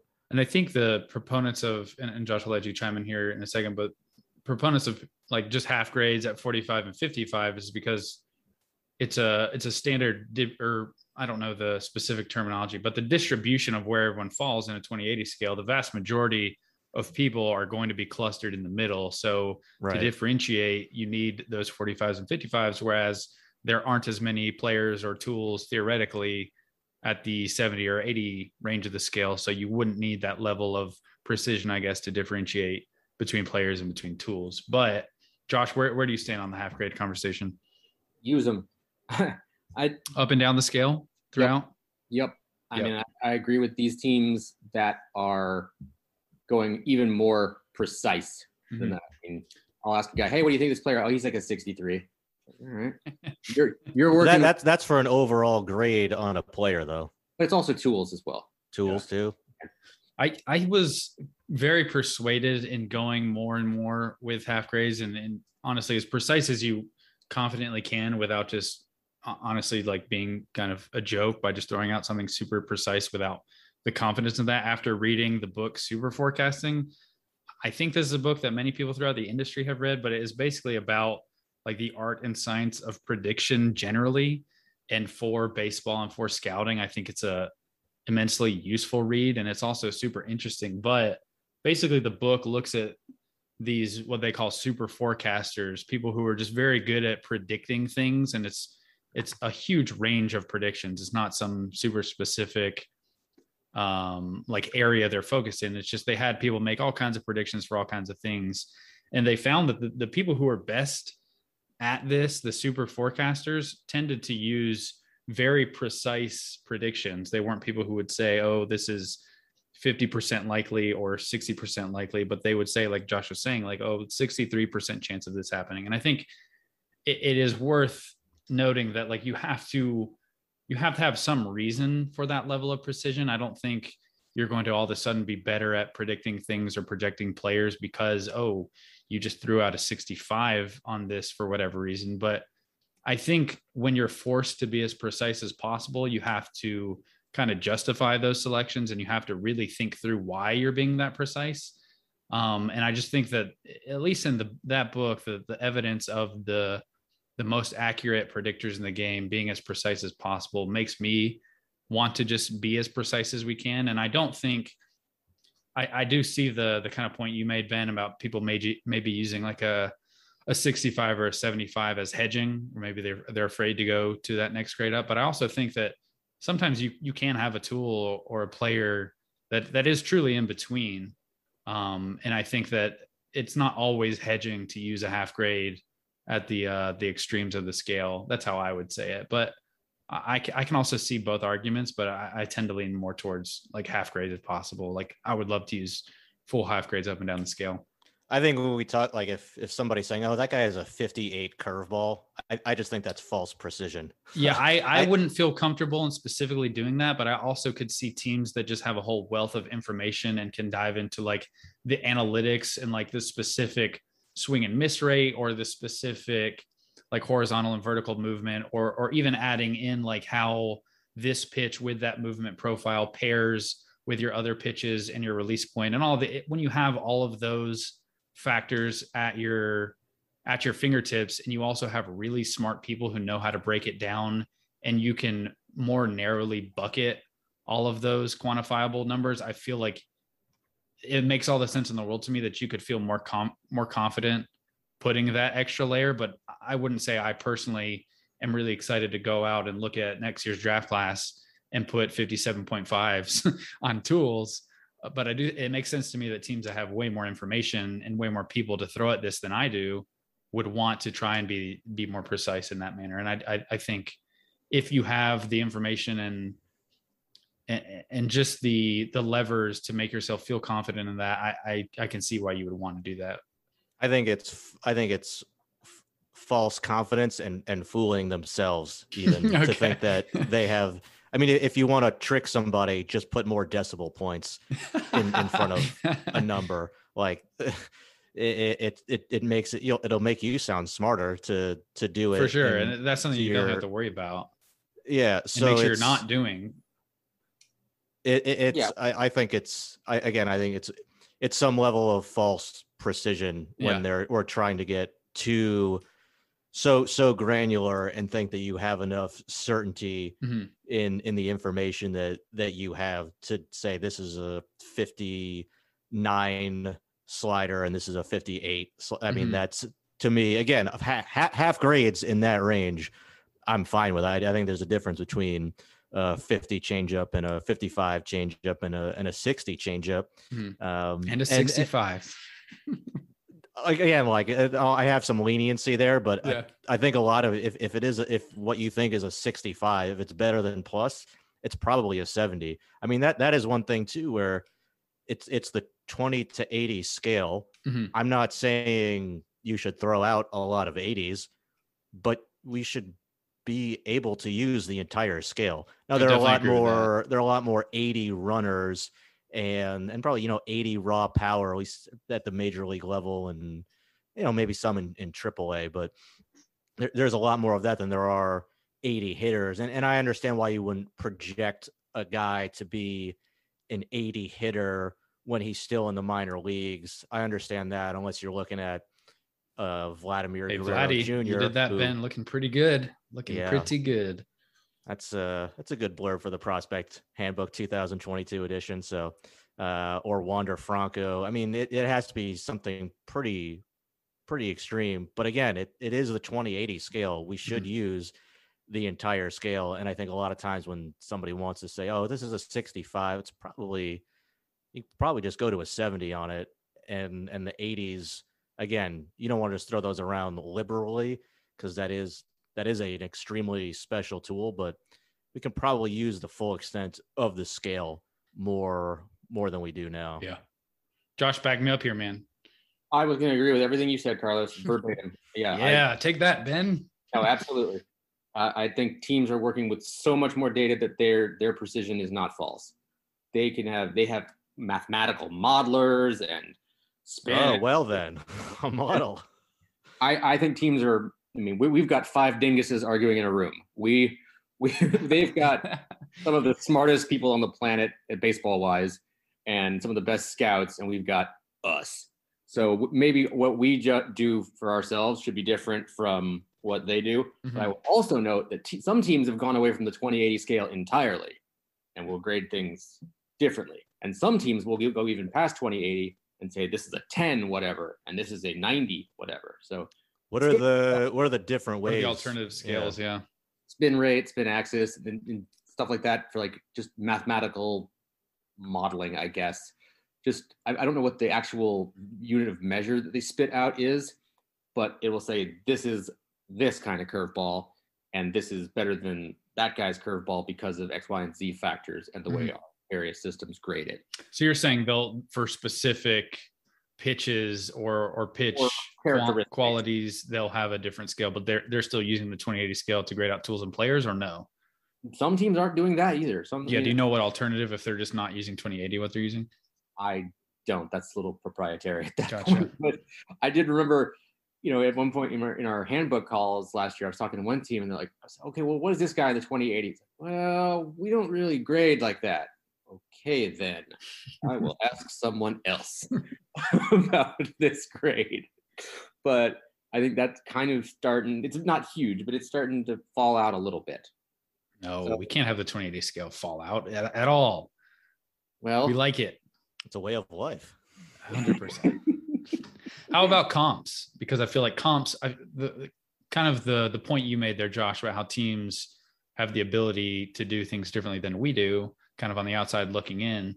This is kind of how I think of comps as well. I personally don't like comps. And I know on the broadcast, the draft broadcast, they always ask me for like what comps I have for specific players. And I don't feel like I have been around long enough to just throw around comps. I mean, all the guys that I saw in 2018 are still making their way up the minor league ladder in many cases.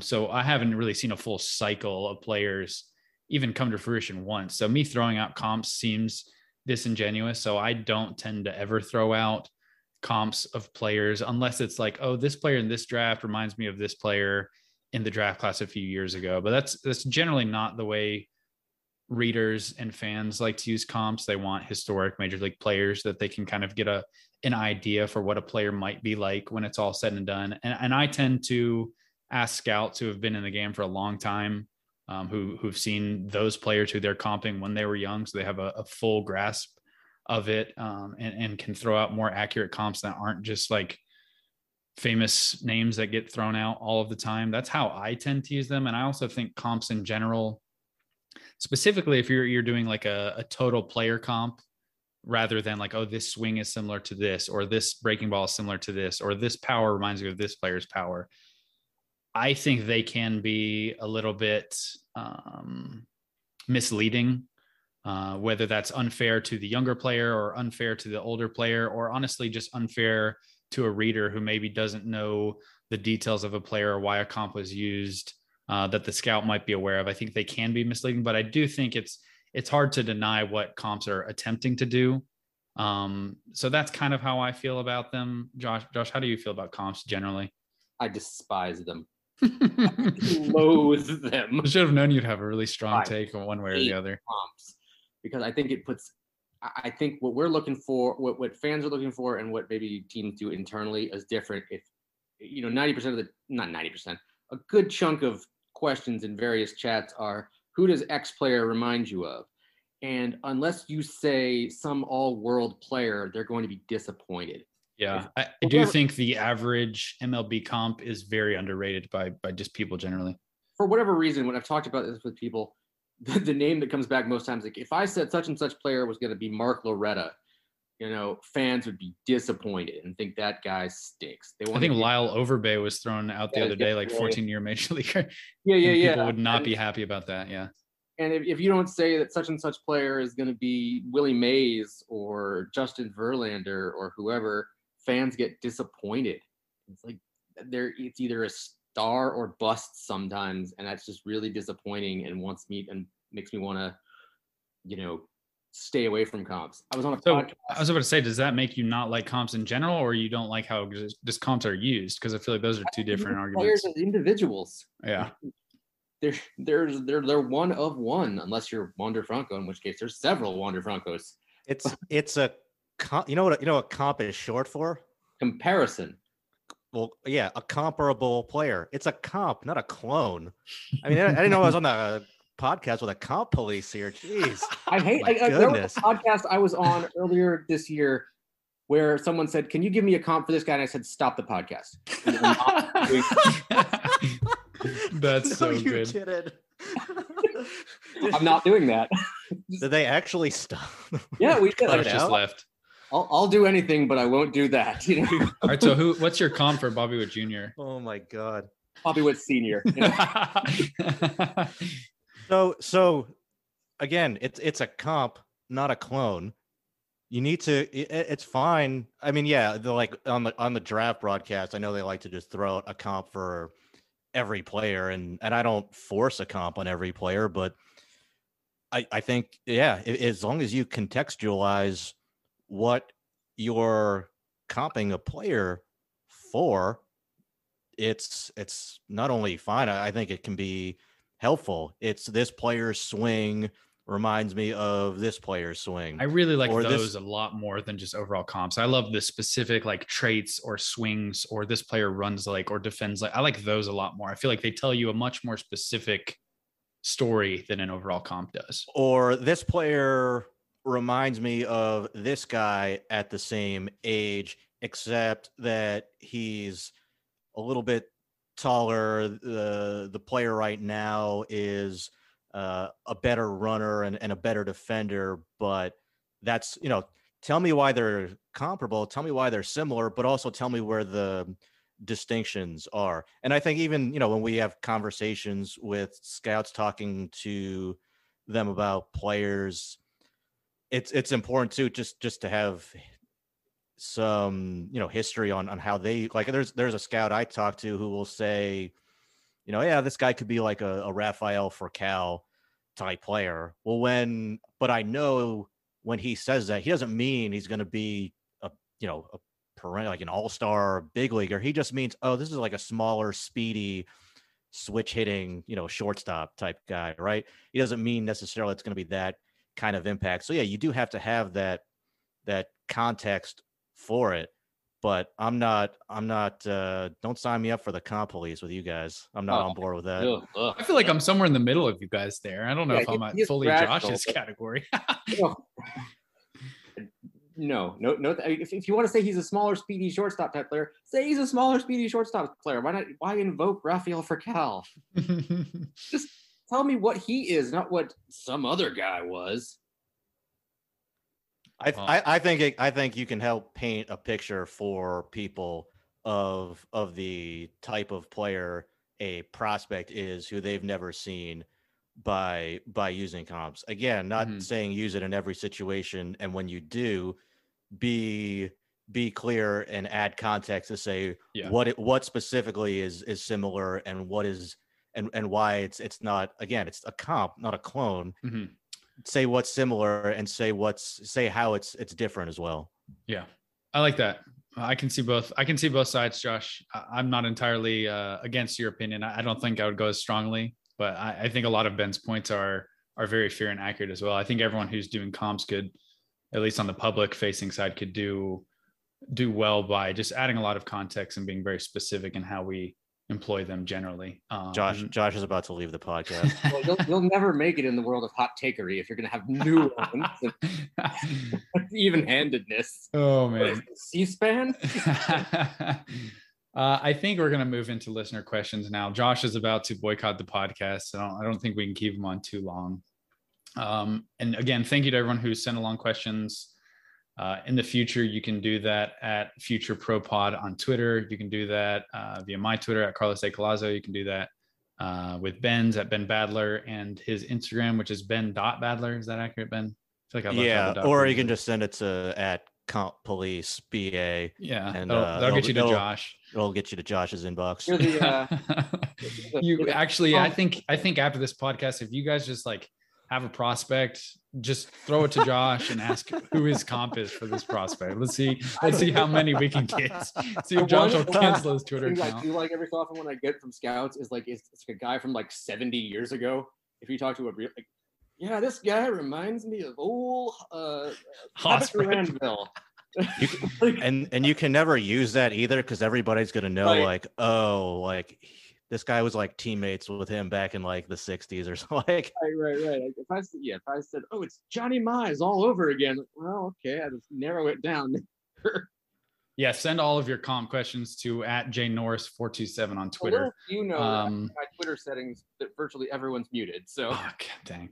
I'm gonna get a comp police hat and a big megaphone for our next podcast with one of those sirens to blare. Hashtag comp police. Stripper comp police. Yeah, that's what we need. But let's jump into the questions. Bowman Bowser on Instagram brings up Anthony Volpe, who we've talked about a lot on this pod. He says Volpe has exceeded expectations this year. Is he next year's Bobby Witt Jr.? No, because Bobby Witt Jr. didn't play a game at low A and high A, and Anthony Volpe's done that. So you don't like that comp? Nope. Nope. It's also to point out just again how remarkable Bobby Witt Jr.'s year is. Bobby Witt Sr. good too, but Bobby Witt Jr.'s year is that he didn't have a traditional development path. Anthony Volpe did have some weird stuff. Like his first year out of the draft, he did have mono. He didn't perform super well at Pulaski, so there were some mitigating factors there, which was, why I had him where I did in his initial handbook ranking. Mm-hmm. But I expect Anthony Volpe to have a good year next year at AA or AAA or wherever he winds up. But Bobby Witt has been sublime. Yeah, they're the same draft class too. Yeah. Yep. Next question is from Dungeon Master on Twitter. Asks, can you talk about Tyler Soderstrom's bat, ultimate position, and ETA? Seems multiple injuries limited his playing time, but good results when he was out there. Ben, I think you touched on this a little bit earlier. I think I tend to agree with what your thoughts are, but yeah, what do you think about just his bat in general? his position in ETA, because I do think the ultimate position and the ETA question are pretty closely linked. What's not to like about his bat? Mm. I mean, Carlos, you've been on him for a long time. He went 26 overall, and I remember you thinking that was just a steal to get a guy like that at the back of the first round for the A's. And yeah, the reviews last year that Mark was getting on him doing A's calls from the alternate site and from Instruction League, I was like, are we sure it's this? He's this good? Like this can't be right. But no, he was right on, and he looks outstanding. I mean, really like Robert Hassel and Zach Veen with the Padres and Rockies outfielders from that draft class, but I'd put Soderstrom right up there offensively, and he might be able to catch, but again, maybe his bat moves so fast, kind of like a Will Myers, where it's like, let's just put him at third base or right field and let this guy go out and hit the middle of our lineup and be there at, I don't know, maybe 21 years old. Obviously everything delayed last year because of the pandemic, so maybe it takes a little longer than that just to get there, but I mean, this guy 21, 22, I expect him to be in the big leagues and be an impact hitter pretty quickly. Yeah, I think this was brought up in the meeting at some point. Someone just brought up the question of, what if he's not a catcher? And basically the response from most of the people in the meeting was like, who cares? Like, we feel really good about his bat, that wherever he plays, he's going to be a good hitter. And you could even make the argument that, and again, this is the reason why it happens, that it would be better for him to move off the position because he avoids the wear and tear. You get the bat in the lineup more frequently. So yeah, I don't have any concerns. I think it would be cool to see him catch, but I don't think it's going to hurt his value too much if he doesn't, because I do really believe in the bat that much. Jeff Bosch on Twitter asks, outside of Asa Lacy and any recent graduates, which Royals pitcher do you think has a chance to pop into an upper rotation guy? And I'll let you two both address just Asa Lacy in general, because I do think he has probably not answered some questions so far this year. I'm curious if you still think he's an upper rotation type, and just any other pitchers from that system that you think could be an upper rotation or top of the rotation type. Josh, I'll throw this one to you. Yeah, I mean, I haven't spoken to a whole lot of people about Asa Lacy because that league is a little bit of a hole in my coverage. But I'll answer the second part of the question. Alec Marsh was a name that was really hot at the beginning of the year. I think he got hurt, but he's got some really nice, really, really good stuff. And the results were really good too initially. I don't like to put much weight in my own looks, but I've seen him as an amateur and he was outstanding. Granted, it was against children who were playing for the lower level Rangers affiliates. At the time, it was an ASU scrimmage against lower level Rangers guys and like instructs or extended or whatever it was. And it was like, who is this guy? And do I have to account for the fact that he's 21 playing against 17-year-olds? But the stuff was really loud. And in pro ball, he's done pretty well too. So that would be my pick. Nice. Ben, do you want to chime in, or should we go on to the next one? I mean, he's a long ways away, but Frank Mazzucato is an interesting guy. Oh, that's your guy. You're the Frank Mazzucato guy. Hey, top 10 pick. I'm not saying I would have taken him with a top 10 pick, but I do like Frank Mazzucato quite a bit.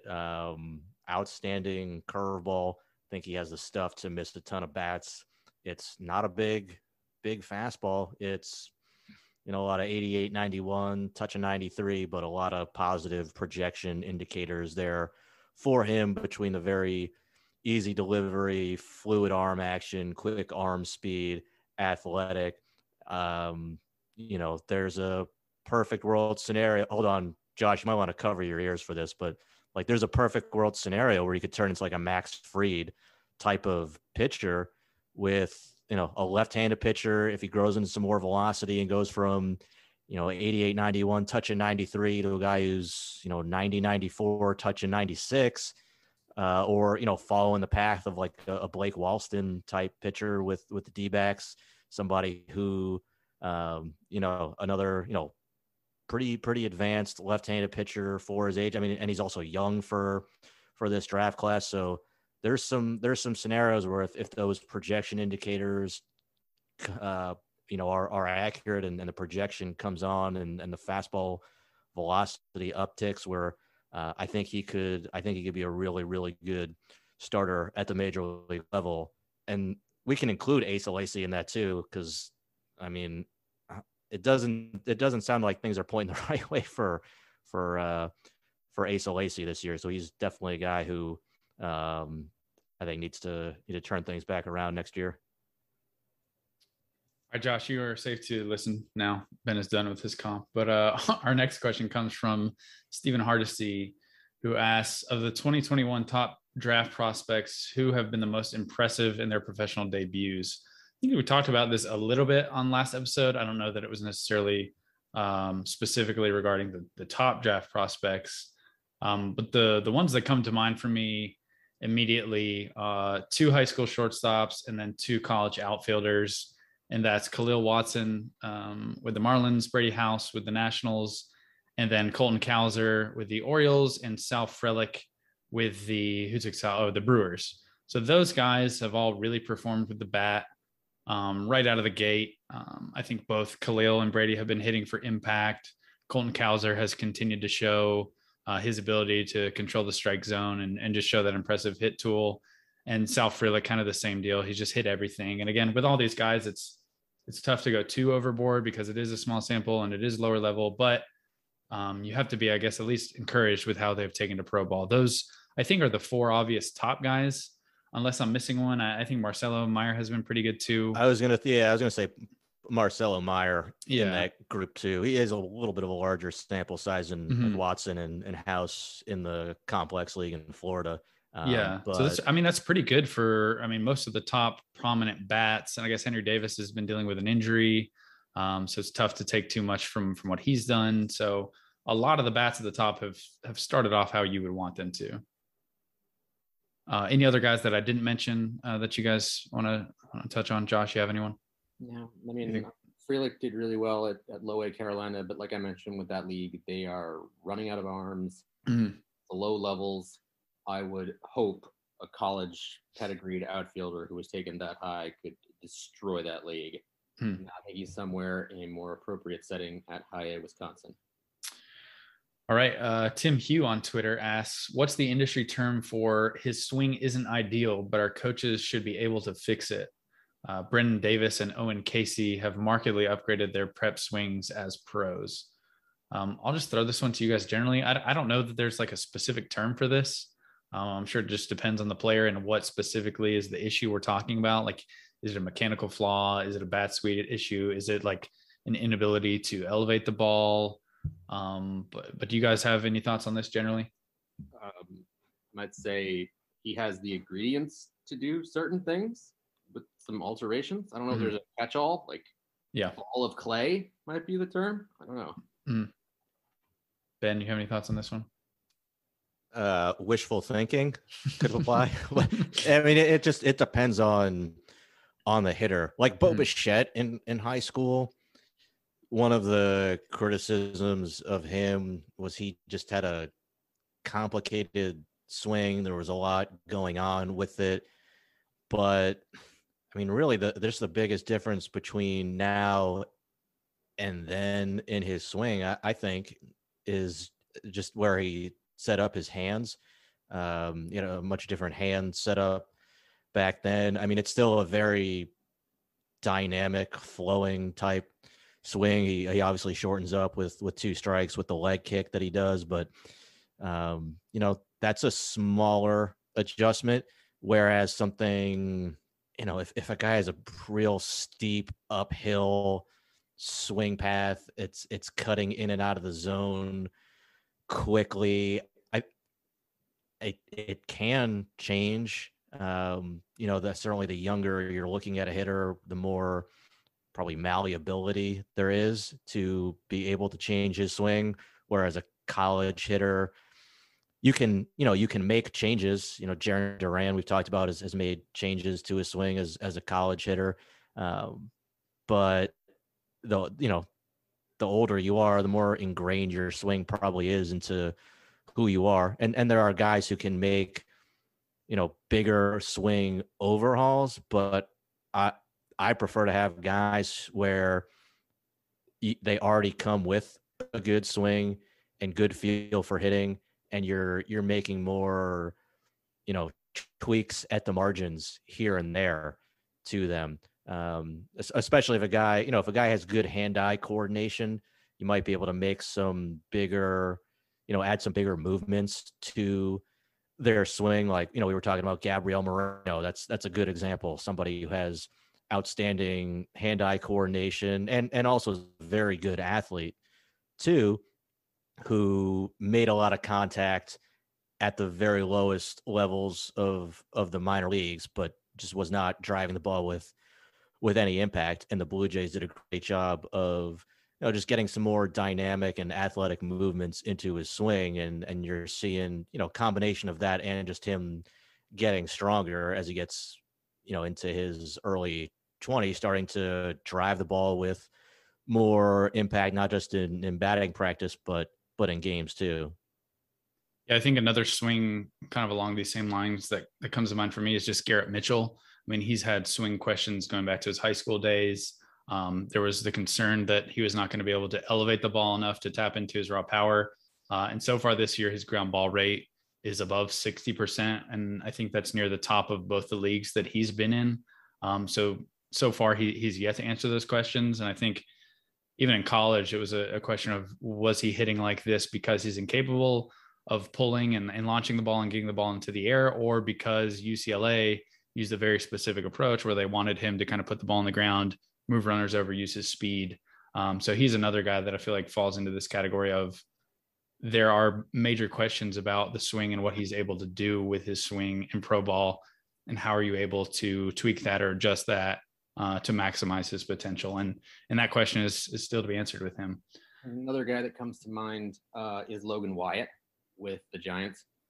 There were questions about his passivity at the plate and how that would translate in pro ball. And, seeing him personally and talking to their people about him, the lack of impact at the plate has been concerning. He simply does not hit the ball very hard. He gets himself into deep counts. He almost looks like he would much prefer to take a walk than get a hit of any kind. And as a result, he's hitting weak opposite field contact and certainly not hitting the ball with any authority. Yeah, so I think there's just no real blanket term for this probably. I think all these guys have specific differences in their swings, and I don't know that there's like a specific term for this unless I'm just misreading the question. But thank you for that, Tim. Roger Munter on Twitter asks, what's your take on Marco Luciano's high A struggles? Josh, I'll throw this one to you. I have no concern about it at all whatsoever. No? He's like 20 years old in high A in a league that is a little older than he is. It's not going to be always this super linear clean path to the big leagues. He might be pressing a little bit from what I hear, but I'm not worried about him the same way I'm not worried about Orelvis Martinez struggling in that league a little bit, or any other guys who may be playing a little bit above their station, struggling initially. How about you, Ben? I don't want to agree with Josh, but I guess But you can comp your answer to mine. That's so. I mean, yeah. Look, it's not great, but it's. I think it's just a very young, like Josh said, teenager about to turn 20 years old, getting promoted, and just having some struggles with some pitch selection and swing and miss at the end of the season. Not a huge concern. I do think it's becoming more evident that he's not going to stick at shortstop, which was always sort of a wishful thinking, I guess. I mean, you never know at 16 based on what he was showing at that time. There are guys who surprise and are able to stick at shortstop that you wouldn't have expected. But I think the expectation was always that he most likely would end up at third base or potentially an outfield corner if something really went wrong. So I think there's going to be a position change at some point, but impact power. I really like his swing, and he's just seen a speed of the game that's a little bit faster than what he's ready for right now. But it's not a long-term concern for me. I think he's still a guy who's going to be able to potentially hit in the middle of the lineup down the road. Ephraim Dragovich on Twitter asks, Vaughn Grissom having a great year. Thoughts? He is having a great year. So currently Grissom, he's on a bit of a hot streak, was moved up to high A Rome. And on the year between Rome and Augusta, he's hitting 320, 411, 473. Vaughn was one of the players we tabbed as like a breakout candidate entering the year. So I'm glad to know that he's just performed well. I know dating back to his high school days, teams really liked Grissom's just bat to ball ability, his ability to manage at bat. And the question was, the question was he going to be able to elevate the ball? Because of the bat path that he had, he put the ball on the ground a lot, didn't get it into the air.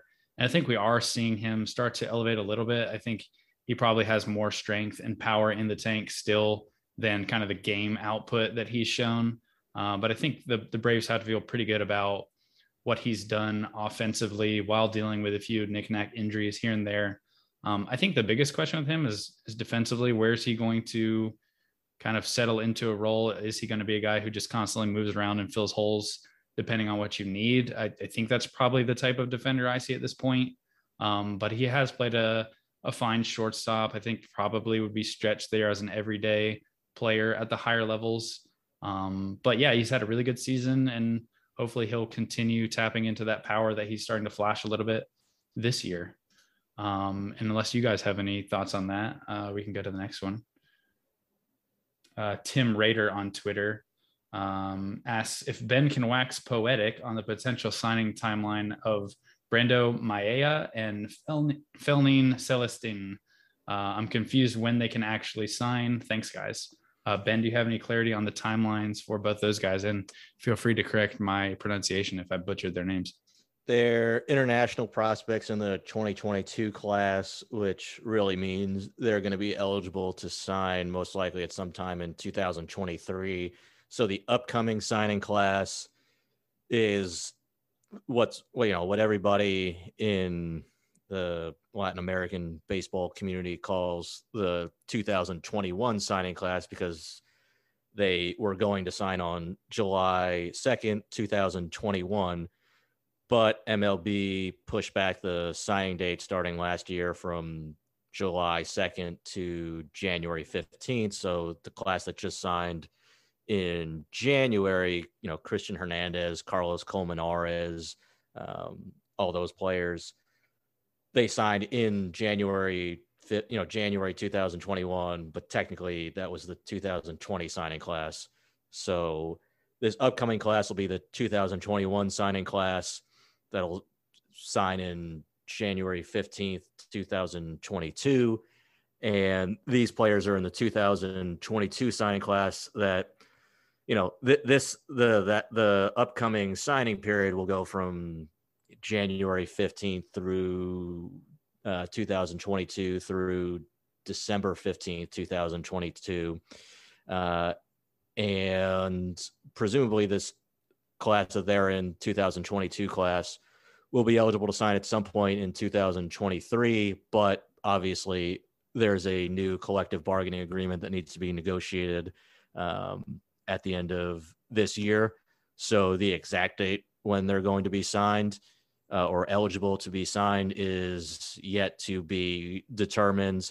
And it's very possible they could be an international draft at that point. So most likely at some point early 2023, but we don't know yet until the new CBA is hammered out. There you go. A very detailed answer for a very convoluted international system we've had to deal with the last 2 years. I guess it's not super convoluted, but just a little bit confusing. I think those are all the questions we had time for today. Thank you guys again for sending all of those in. And remember to send your comp questions to @jnorris427 on Twitter. I'm going to let you guys plug a little bit of what you have coming up or what you want listeners to be on the lookout for as we sign off here. Josh, I'll go to you first. Do you have anything you want listeners to be aware of, or anything you're working on, or anything they should be looking out for? Starting with a breakdown of comps for every top 100 player. Nice. We love that. Yeah, but the players are only before 1900. So it's going to be a weird list. Yeah. In any case, we will have an updated top 100 come Monday. We've sent out our preliminary list to various pro scouting directors as we've been podcasting, quite frankly. That's coming up. We've got our league top 10, top 20s coming out soon-ish. So there's going to be other stuff in there. I'm doing something right now on, we did at the beginning of the year, youngest players by league, and I want to see how they did at their various levels this year. And shocker, a lot of them did really good. Tattoo age and context on the small of your back, because it really means something. And I think that's all from me. What about you, Ben? Yeah, we got the top 100 that we're working on right now. Gonna update some of our draft stuff, and then I'm just watching Elijah Green hit bomb after bomb. He only hits home runs exclusively. I think as of the time we're recording this, I think the USA 18U national team is playing against Canada. Believe he is 4 for 16. 4 for 16 with 4 home runs. Yeah. Including one that I believe went 456 feet. Pretty good ISO right there. He's working at the Trop. Yeah, but a 250 average. Yeah, the tough debate up top continues. He's been really impressive. So, and so is Termarr. Though. Absolutely. For me, again, kind of what Ben alluded to, more draft updates coming.